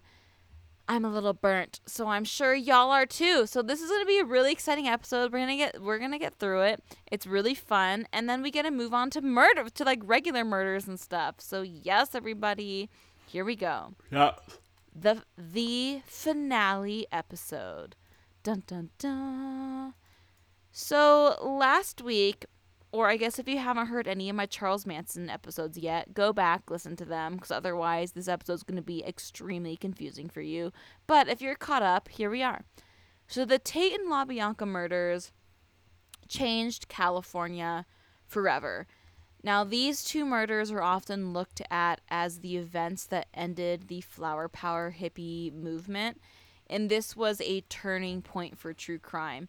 Now, you have to remember, just to kind of put this... S'mores. Oh my god. Sorry, she's like attacking the fuck out of my ponytail. Now, these murders, like these events, it's like the end in a sense, and this was before Ted Bundy. This is before Jonestown. So a lot of these like infamous serial killers and like cults and murderers that I have talked about up to this point happened after Manson. And this was the end of the 60s. Like, this is like the peak of Vietnam. Like, yes. If you watch Mad Men, which is kind of a weird thing to talk about right now, but if you watch Mad Men does a really great job of showing you, like, how the purity of the 50s, like the ignorant bliss of like the 50s, the beginning of the 60s, changes throughout the entire 60s, and how almost like season by season it's getting darker and things are getting more intense and just different. And specifically like the Sharon Tate and LaBianca murders is really the turning point for history and for like the true crime and for the hippie movement. It is like the end of the flower power movement. It's a big bummer. Now, 2 days after the Tate and LaBianca murders, LAPD ruled out any connection between the murders. They actually didn't think that it was caused by the same people or persons. They thought it was just copycat murders off of each other. They did not think there's any connection whatsoever. Now, a few days after that, on August 16th, LAPD ended up raiding Spawn Ranch, and they ended up arresting Charlie Manson and the family for an entirely unrelated crime of just stealing cars. Whoa. Now, if you remember from the last episode, I was talking about Helter Skelter, the race war, and they were preparing for this race war. And in preparation, they were taking old cars in the desert. And I guess all of these cars that they were remaking into dune buggies were stolen vehicles. So people caught on that it was like the Mansons stealing like old VW bugs and whatnot. So they got arrested. So the entire family is arrested, but released almost immediately, and the charges were dropped. As soon as that happened, the family left Spawn Ranch, and that's when they really started staying in their desert home that I mentioned last episode. Now, a few months went by. No arrests were made in LA. LA was just in constant fear that somebody was next. Like, if you look at, or if you watch documentaries or read through articles, you can see, like, specifically celebrities in LA were shooketh at the Sharon Tate murders, and everything was changing. Everybody was getting bodyguards. Everyone was getting security. People were moving out of state. Like, everyone in LA was in terror, but specifically, like, celebrities, because Sharon Tate was killed. Like, this is Sharon Tate. Like, she was the 60s celebrity. Now, in early October, the Manson family was arrested again for car theft again. This time, however, some of the family members were never going to get out of jail because the LaBianca team, they noticed a weird connection between the writing that was left on the LaBianca's wall and the writing left on Gary Hinman's wall. Now, if you remember Gary Hinman's murder from last episode, which I'm sure Corey doesn't because we were so drunk. I do not. This dude, Bobby, who is part of the motorcycle gang, the Straight Satans, ended up murdering Gary Hinman for mescaline. After he was done murdering Gary Hinman, he left like pig on the wall, and, like the blood, like him. Okay, and Susan I do remember Atkins that. did. Yeah. So, and the La Biancas had Helter Skelter instead of Helter Skelter and Rise on their wall. So the La Bianca detectives were like, wait a minute, like this handwriting's relatively similar and it's in blood. Like maybe these are related, maybe it's a copycat crime, but you know what? Let's look into this. And they also, at the same time, as soon as they made this connection, realized that Bobby's girlfriend, her name was Kitty Lutzinger, she was in this weird-ass cult family that they literally just arrested for car theft. So now they had this idea of this weird connection with the blood writing between these two completely, what they thought up to this point were unrelated murders, and this family that they just arrested, or these weird-ass hippies.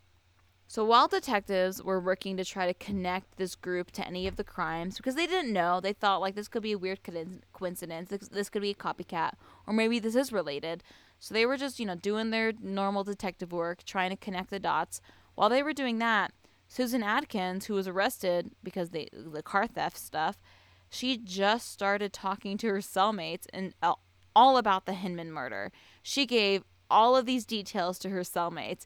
She told them all of this shit that no one would know unless they were the murderer or the police. She pretty much would tell anybody who would listen. If any person was like, yo, Susan, tell me about the Hinman murder, she'd be like, oh, let me give you every single, like, minute-by-minute detail of the Hinman murder. And then she'd go into Charlie's philosophies. She would go into what the family would do, the drug, the alcohol, the shrooms, like, you name it. Like, she was just like an open book. Like, she would not shut up to these cellmates. So her cellmates do not have were her like, in your cult. yeah, her cellmates were like, yo, like, this is a little weird. So they went to LAPD and they're like, Susan's saying that she killed this dude named Gary Hinman. And LAPD was like, what? Like, we already arrested and tried Bobby, whatever the fuck his last name was, for Gary Hinman's death. Like, this is kind of interesting. And we already have this connection that we're working on in our head, connecting this weird cult to the La Bianca murders and the Gary Hinman murders. Maybe this bitch, Susan Atkins, could connect us even further to, like, all these other murders. So they brought Susan Atkins from her questionings, and Susan Atkins was like, yeah, I was there for the Hinman case. And so they're like, okay, you're charged for the Hinman murder. So they booked her. Around this exact same time, detectives in the La Bianca case were interviewing Al Springer, who is a member of the Straight Satans motorcycle gang that I mentioned last episode that was involved with Gary Hinman's death. Now, Al Springer recruited by Charles Manson to protect them from the Black Panther because Manson thought they killed Crow, which was like the beginning of like the crazy ass summer of '69. Yes. Again, if you don't know what I'm talking about, go back to last episode. So Corey, go back to last episode. Okay. Anyways, Springer told detectives that Manson had bragged to him in August at Spawn Ranch about knocking off 5 people. Another member of the Straight Satans, his name was Danny DiCarlo, he told police that he also heard Manson brag about killing 5 people, and quotes, we got 5 piggies, and that Charles Manson even went up to him and he was asking, how do you properly decompose a body? So on November 18th, in 1969, the district attorney and his staff selected Vincent Bugliosi to be the chief prosecutor of the Tate and La Bianca case. The day after that, he actually joined a search at Spawn Ranch to see if they could find any clues, and that's when they found multiple 22 caliber bullets and shell casings from a canyon used by family members for target practice, and that 22 caliber casings and stuff matched some murder weapons in the Tate and La Bianca murders.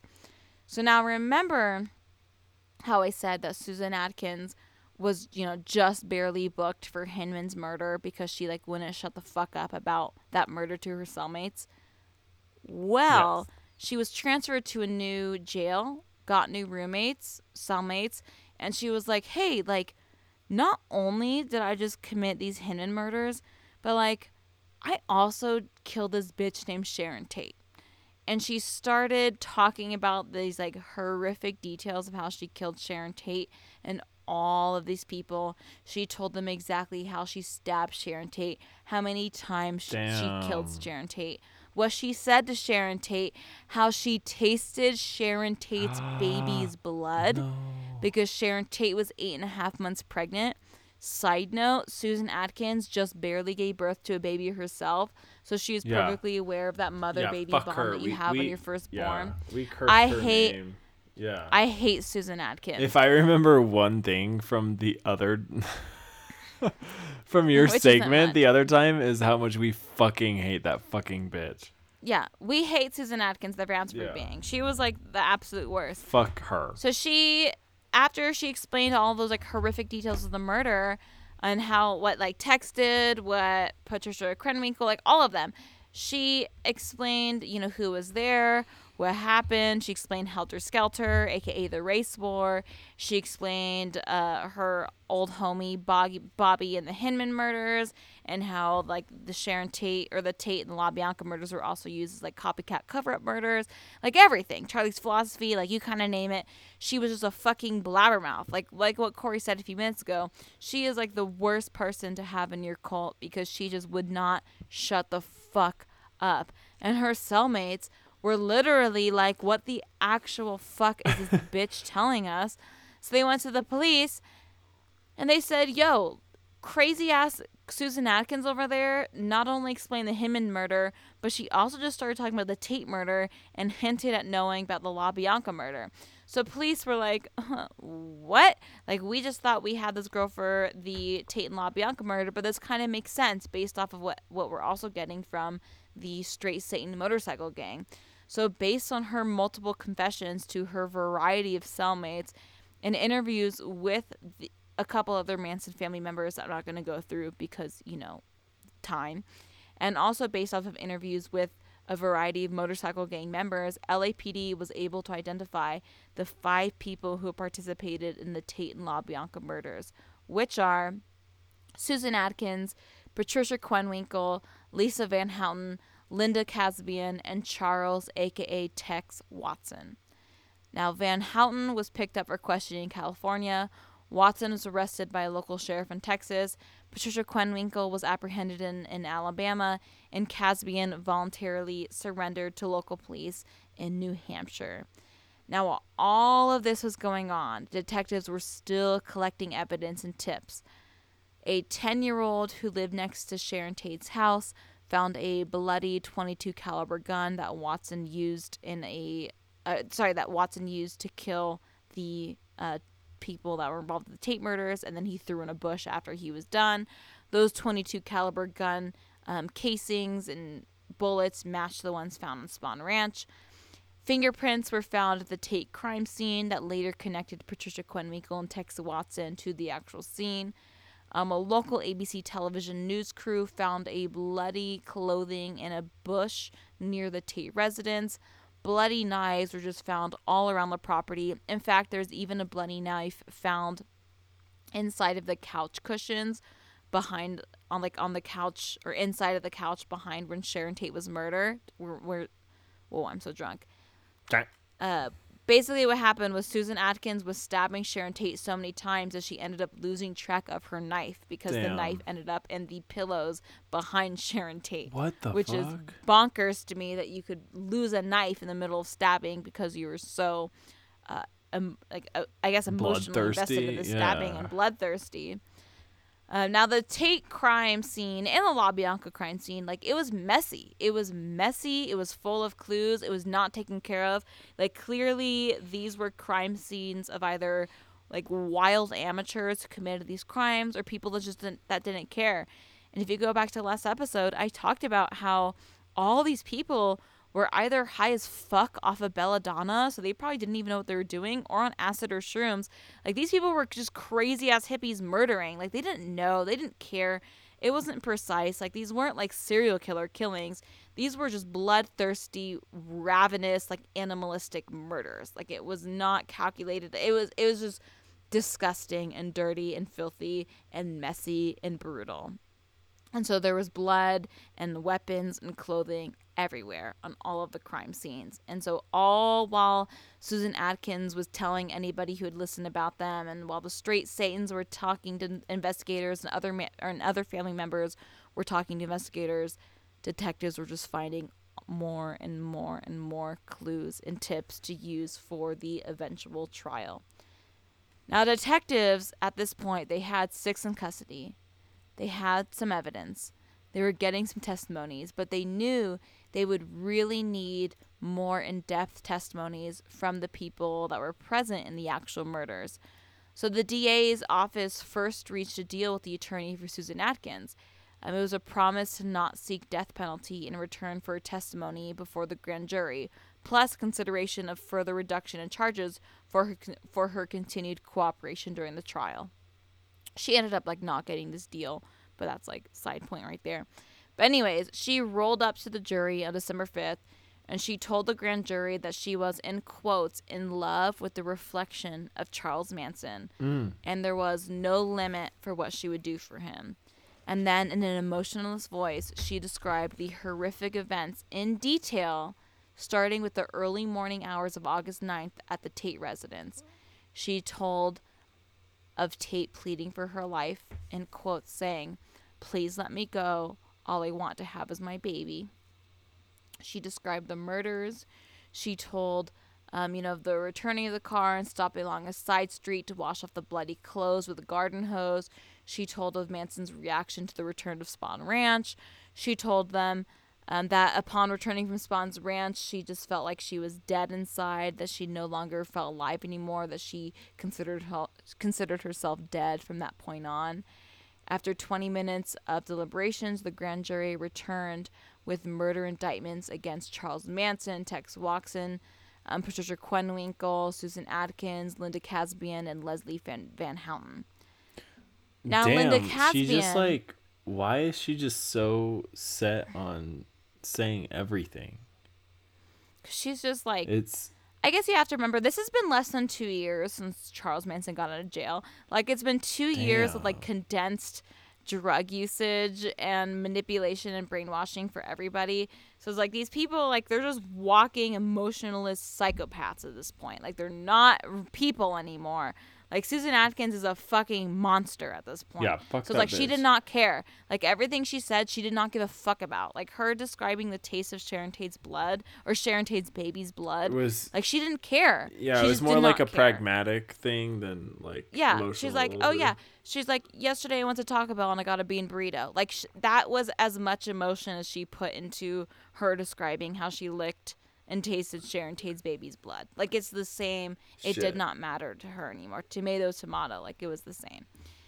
Now, Linda Kasbian, she, if you remember from last episode, she did not participate in any of the murders. She witnessed them, but she did not participate. She was brought to the Tate murders. She was, told to be on lookout, and she stood there and heard all the horrific screams. She ended up going inside of the Tate house and trying to stop the murders from happening because she's so horrified. Tex told her to fuck off pretty much, so she ran back outside, and she had this moment where she was like, should I leave or should I stay? And then she thought of her baby back on the ranch, and she thought to herself, if I leave, they will kill my baby.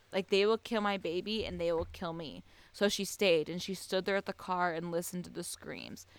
Damn. So and then the second night, went to the La Bianca murders. She heard it all. She was a witness to all of it, but she never committed, and she was just absolutely horrified at the entire situation. So because of all of that, and she knew how fucked up the whole thing was, the minute she got arrested, she went to the police and she was like, "Hey, I can tell you any detail you want. I know everything in exchange for immunity." And because she didn't kill anybody, and because she truly was aware of what the fuck was going on, Yeah. and she didn't want to commit any murders, the detectives did grant her immunity. Oh wow. So she ended up being the main witness for the entire case. Now, at the beginning, Manson was actually granted permission to act as his own attorney, but as it went closer and closer to trial, the judge removed that because Manson was clearly crazy as fuck, and he was obviously going to just filibuster the whole case in a sense. So just talk and talk and talk and talk and talk and talk. So nothing could get done. So he was quickly removed as his own attorney, which I Thank thought was God. interesting because, you know, Ted Bundy Yeah, was his own he was attorney. allowed So to do that. Yeah. it's like an egotistical nightmare situation. The trial started on June 15th, 1970 for Manson, Krenwinkel, Atkins, and Von Houten. The three girls, this is like one of the most infamous pictures and like scenes from like the Manson trial, but the three girls walked Let me into the look. court like linked and like their arms linked, wearing these pretty 60s dresses, singing songs that Manson wrote. They're Wow. smiling and laughing, and the media just ate that shit up. These three like emotionless girls walking into a fucking trial about murdering 7 people. Charles Manson, he entered doing his like infamous crazy ass stare at the reporters because he was always known like doing flashing crazy eyes at people and shit because he was a like 5'2" lunatic. Anyways, the rest of Yeah, the he's rest of Manson family small. members, he's a nugget. The rest of the Manson members were outside of the court holding rallies and protests, talking about how the establishment was trying to punish these free thinking individuals, blah blah blah, all that shit. Now Tex, he was still in Texas, and his trial would start after they extradited him from Texas, but worried that the extradition process was going to take, you know, 6, 7, 8 months, they decided to charge Manson and the girls first and Tex later, just so there wasn't like a delay in the trial, pretty much. Mm-hmm. So that's why Tex was charged later, which makes sense because they just wanted to put Manson in jail ASAP, pretty much. Now, on July 24th, the very first day of testimonies, Charles Manson appeared in court with a ginormous X carved into his forehead. It was all bloody and raw. Damn, yeah. He issued a statement through his Manson followers who were still outside or inside of the courthouse, saying that he considered himself inadequate, that society considered him inadequate and incompetent to speak to defend himself. Therefore, he had X'd himself from the establishment world. Like the ultimate hippie sentence I could possibly say. Over the following weekend, the Manson girls rolled up to their court with also X's carved into their foreheads. And then following that, every other Charles Manson family member had X's in their forehead. Now, over the next few months, the only thing the world would talk about was Charles Manson, the Manson girls, and Helter Skelter. Meanwhile, like, the trial had its fair share of just ongoing disruptions made by either the family members or Charles Manson himself. First of all, the family members, they would constantly threaten witnesses, and they turned against ex-family members who were going to potentially testify against Manson. They went to the point where they ended up spiking a cheeseburger full of LSD, and they drugged the shit out of Ruth Ann Morehouse to make her either afraid or unable to testify, because their hope was to almost ascend to kill her with LSD. Plot twist, she was still able to testify. She just tripped balls for like weeks. They lit ex-members' cars on fire. They lit their houses on fire. They beat the shit out of ex-members. They threatened their lives. They're doing everything they could to try to prevent any ex-member from talking about the manipulation that Charles Manson was able to do. But the current members didn't look at it as manipulation. They just looked at it as Charlie speaking the truth, and the ex-members were just corrupted by, you know, the establishment, the world. Now, in addition to threatening and harming witnesses, they were harassing, this is awful, they were harassing the friends and families of the murder victims. So they would like look at Sharon Tate's like parents and sister and be like, fuck you, you pieces of shit, like say awful things like that.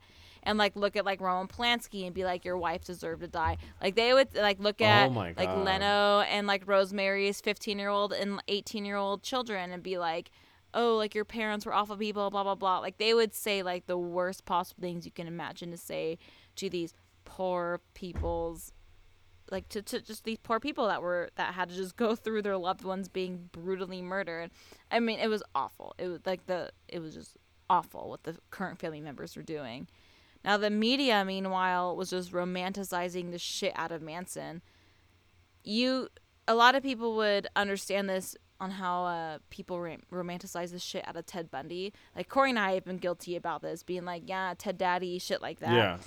But like the media tends to romanticize like these evil characters that we can barely comprehend, and Manson was no different. Media was just romanticizing the hell out of Manson and the Manson family, so much so that President Nixon got involved, and he ended up coming out and saying that he felt like Manson was guilty. Here was the problem, though. Manson was still on trial. And here in the good old US of A, we believe in the classic saying, innocent until proven guilty. However, the President of the United States just came out and said that he felt like Manson was guilty. So how could Charles Manson have a fair trial when the motherfucking President of the United States is saying he's guilty? So this was used by the defense because they actually God damn it, Nixon. What the fuck?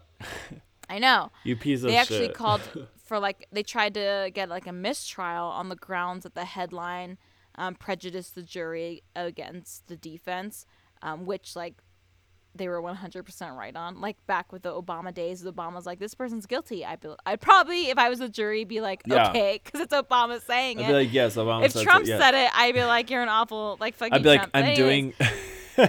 I'm doing the opposite of you, my Trump. vote is the opposite of what he said. Yeah, exactly. But still, if someone in that type of authority figure declared that someone was guilty, not just said, but declared Manson's guilty, it's obviously going to give Manson an unfair trial. Oh, yeah. The whole thing with America is to give someone a fair trial. So anyways, Manson's lawyers got wet from this, and they're like, yo, we can't give him a fair trial because Nixon just said that, so we need a mistrial. But the judge of the entire trial, his name was Judge Older, he denied the motion after he had each juror state under oath that he or she or they would not be influenced by the president's reported declaration of guilt. So there's that. Damn.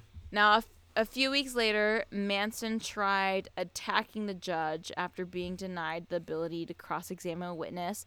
While police pulled him back and away from the judge, he started screaming in Latin and seizing out or pretending to seize out.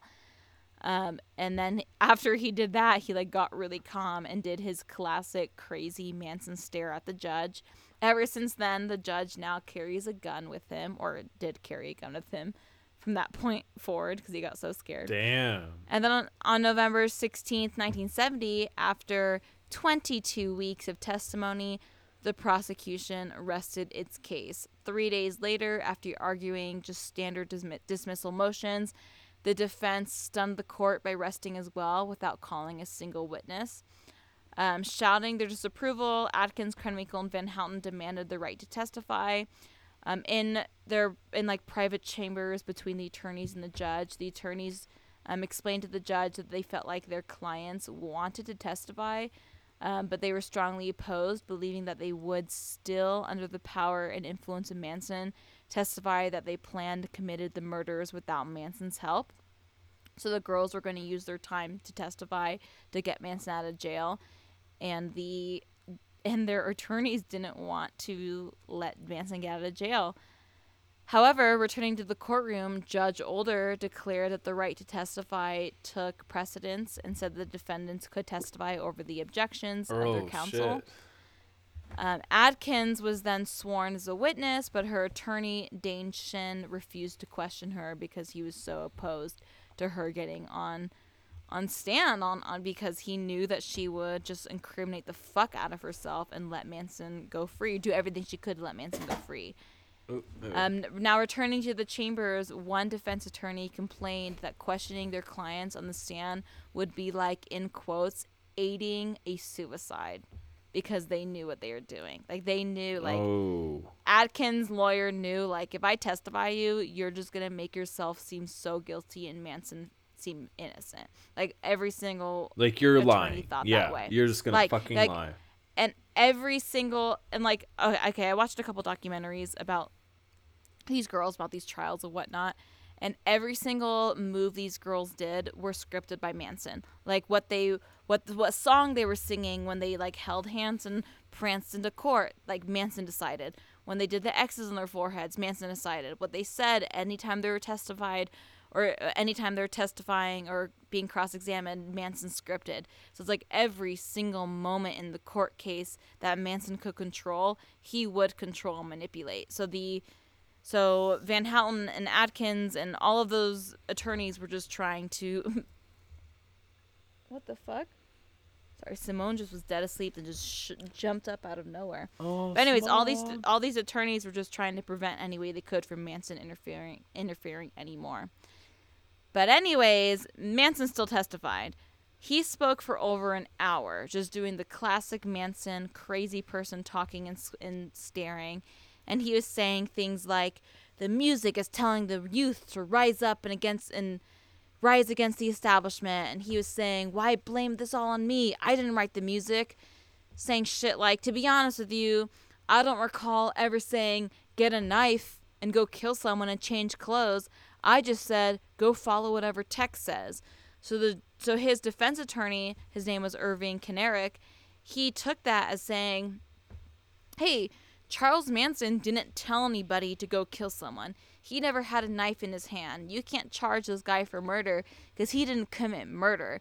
Just because his followers committed murder and did this crazy shit doesn't mean that Manson told them to do it. Manson told them to follow Tex.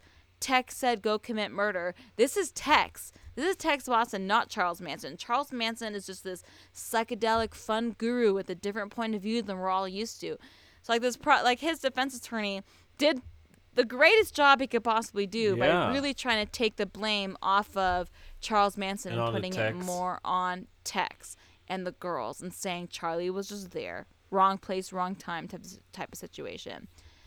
Now, on January 15th, 1971, jury deliberations began and returned to its verdict on January 25th, 1971. This is 22-ish weeks, or 9 months, 7 or 9 months after the trial first started. The jury found all defendants guilty on each count of first-degree murder. After hearing additional evidence in the penalty phase of the trial, the jury completed its work by sentencing each of the 4 defendants to death on March 29th. As the clerk read the verdict, Manson shouted, "You people have no authority over me." Patricia Krenwinkel yelled, "You have judged yourselves." Susan Atkins screamed, "Better lock your doors and watch your kids. Watch your kids, watch your wife." Leslie Van Houten. Hide your kids, hide your wife. Leslie Van Houten screeched, "The whole system is a game." And the trial was over 9 months later. It was the longest and most expensive case in American history up to that point. Tex Watson's trial began in August of 71 and ended in October that year. He too was found guilty and sentenced to death. Now in 1972, so about a year later, California abolished the death penalty. So all of the members of the Manson family that had the death penalty now received life sentences instead. Whoa. And the rest of the Manson family dispersed or continued doing crazy hippie shit. In 1971, a trial took place after, obviously, the Tate and LaBianca convictions, and Manson was found guilty of the murders of Gary Hinman and Donald Shorty Shea, and was given another life sentence. Now, Donald Shorty Shea was a Spawn Ranch stuntman and a horse wrangler who was actually killed 10 days after the first arrest of everybody back in August 16th, 1969. Manson was suspected that Shea helped set up the raid, and he had apparently believed that Shea was trying to get Spawn Ranch to run the family off the ranch. So he organized and orchestrated this entire batshit wild murder of Donald Shorty Shea. In separate trials, family members Bruce Davis, a.k.a. Corey's Love, and Stephen Clem Grogan were also found guilty of Shea's murders. Grogan would become, in 1985, the very first Manson murderer to ever be paroled. Fun fact, over the years, each of the Manson girls... I'm actually looking at one of those pictures. He's hot. Yeah. Over the years, each of the Manson girls tried to get parole dozens of times, but their requests were always denied. So now let's go forward to September 5th, 1975. The family skyrocketed back to national attention when Skeeky Fromm attempted to assassinate U.S. President Gerald Ford. This attempt took place in Sacramento. She actually moved to Sacramento with Sandra Good to be closer to Manson because she was always, until she got arrested, following Manson wherever he went. Sarah Good ended up being arrested for using the U.S. mail to send death threats to government officials. She was released 10 years later in 1985 after serving 10 out of a 15-year sentence. Anyway, Squeaky, though, she was sentenced 15 years to life. She was becoming the first person ever sentenced under the United States Code Title 18, Chapter 84, which made it a federal crime to attempt to assassinate the President of the United States. In December of 87... we needed something for that. I know, they should obviously already get that. But anyways, in December of 87, Squeaky served a life sentence... Squeaky serving a life sentence for the assassination escaped briefly. She ran off to West Virginia. She was actually trying to reach Charles Manson, who at the time had testicular cancer. She was caught within days, went back to jail, but she was released on parole in August of 2009. Tex became a born-again Christian. He ended up running a website that contained ebooks and essays about faith and forgiveness and also about the crimes he committed. Susan Atkins also became a born-again Christian as well. Charles Manson went the polar opposite route. He turned the X on his forehead into a swastika, became a Nazi. For decades, young girls wrote him and would visit him for sex. He was, always preaching his weird-ass philosophies in jail, but made it more white power-y. He was flourishing in jail, which he already knew how to flourish in jail because, he spent more than half of his life in prison. In addition to all of that, dozens of books and movies and documentaries were released, most famously Helter Skelter, The True Story of the Manson Murders, written by Chief Prosecutor Bugliosi. So many documentaries. You just type in Charles Manson and there is enough for a lifetime right there. Yeah, there's 10 it's right there. Yeah, it's overwhelming with how much is going on in terms of books and documentaries. Yeah. And then in 2008, it was announced that Susan Atkins had brain cancer, probably from all the acid in belladonna. An application for a compassionate release was submitted, but that was denied in July of 2008, and she was denied parole for the 18th time, and that was her final time being denied. And then 22 days later, Susan Atkins died from her brain cancer. So that was on September 24th, 2009. And then in 2016, so we're jumping forward quite a bit. And meanwhile, between 2009 and 2016, everyone was always trying to get parole, but always was being denied. But in 2016, Tex Watson was denied parole for the 16th time. He will be eligible to reapply in 2021, so that's coming up, but he will get denied just like everyone else has been. In 2017, Charles Manson died of natural causes at 83 years old. I actually remember the exact day that happened, weirdly enough, because I think it was a BuzzFeed article. But I was shooketh. I was not shooketh that he died. I was more shooketh at the fact that he was alive. Because people like Charles Manson, that's up there with Ted Bundy and some of these most infamous murderers and killers that you can think of. So it was really weird for me to realize that Charles Manson was still alive and then he just died. Because I was oh, that could mean that Ted Bundy could have been still alive and people like that. So his death shooketh me to my core. Also, I thought it would be fun to talk to him one day. But now after doing all this research, I no longer think that. Anyways, that same exact year, Patricia Krenwinkel was denied parole for the 14th time. She will be able to reapply in 2022. In 2019, the love of Corey's life, Bruce Davis, was released on parole. So go after him, Corey. Now's your chance. Yeah. And then that same exact year, Leslie Van Houten was denied parole for her 22nd time.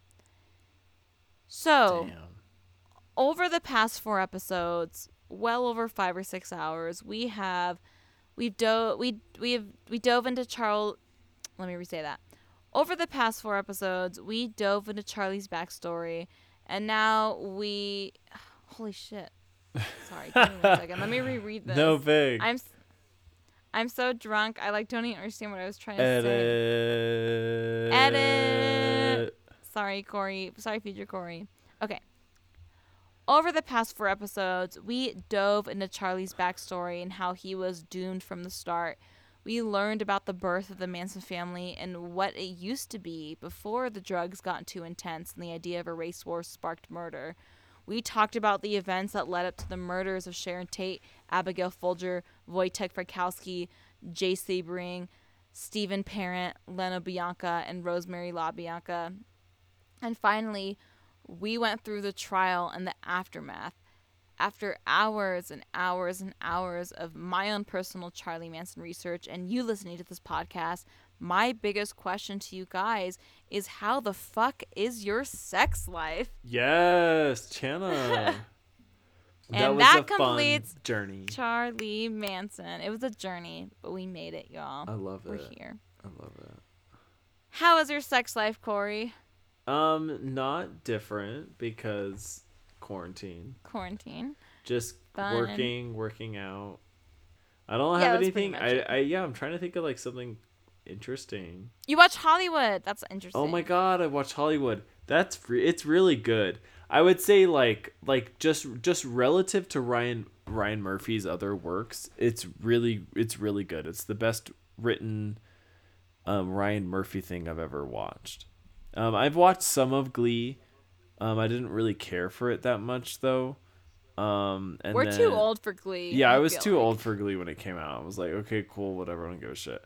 But I love American Horror Story, but American Horror Story isn't well written, except for maybe like the first season or the first 3 seasons. It's just so batshit wild. Yeah. Coven's so bad, but it's so fun. Yeah, Coven is actually pretty bad, but it's like stylistically awesome. So it's aesthetically so pleasing, Yeah. but it's like so rough if you just like pay attention for 5 seconds. Right. And so like yeah, Ryan Murphy, like his writing isn't the best, but Hollywood is actually really good. It's really it's like relatively really well written, and just a great show, like everything I've always wanted. So fuck yeah, I love the shit out of that. Yeah. I accidentally watched it all in one day without really realizing it. So that was fun. I purposely we purposely spaced it out. We only did Nice. I think 2 episodes a day because I was like, I want to savor this. Yeah. I think my only critique with the show is there wasn't any real conflict or urgency behind like. But that's any what I sort of liked action. about it. Is it was But just like mostly It's what I- positive things were happening. Because you don't have a show like that where it's just like it's 99% positive. Yeah. So that's what I liked about it, but that's also my biggest critique because it took a lot of anxiety out of it because I wasn't worried about like what are they going to do now? Oh my god, like this like their whole dreams got ruined. That's actually sort of why I super liked it. But I'm saying like that's why I liked it, but also that's my biggest critique because I Nice. liked it because it took out that anxiety, but also like it took out that urgency for me, so Yeah. It makes Yeah, or like the you anticipation not of what's like going to happen. care or worry as much because you're like everything's gonna be fine, yay. And then also it kind of teased you to thinking that something was about to go horribly wrong, but nothing. That's really actually does. very true. Yeah, agreed. And so I kept on waiting for something to drop and something to be like catastrophic, but it never really reached that point. So it kind of blue-balled me in that aspect, but I was also happy it did, especially right now because I'm watching during quarantine. Like I don't need extra stress. No, it's like, true. I thought it was like the perfect show to release. That's why I during particularly quarantine. loved it. Is I was like, this is just nice. It's fun. It's like it's the utopia, like what Yeah. I would have wanted to happen if this would have happened in the 40s instead of like the late 40s instead of like somewhat in the late 60s. Yeah. And on like. But yeah, you're always like, oh my god, when is someone gonna get fucking like gay bashed or something like that? Like, oh my god, exactly. I'm so scared. And yeah. And that's because we're so used to like TV shows and film right now. And that's like part of the reason that made it so different is because it was so happy and Yeah. positive. And that was the whole point. It was showing you Yeah. the what ifs. Yeah, it was like But this is a still- what if. There was definitely some It was a dream. conflict and some like hurdles Yeah. to overcome, but I would agree like it's really like most hurdles are overcome or solved within an episode, maybe 2, but usually within the same episode. So it was a Yeah. nice just like refresh like refresher of just happiness, but happiness particularly for queer and people of color. Yeah. It was definitely like the utopia, like what if. It was super fun. It was super positive. The actors did a great job, like especially the gas station owner Who's in the first first season? One. Yeah. Yeah. Of and American then Horror Story. He's fucking awesome. Oh yeah, and the guy that played like Dick in Hollywood, like there's so many great actors, and like each actor had like a shining monologue where you're like, fuck yes. Yeah. Like, I'm gonna cry. Yeah, and you hold tear to up during it. Definitely. Agreed.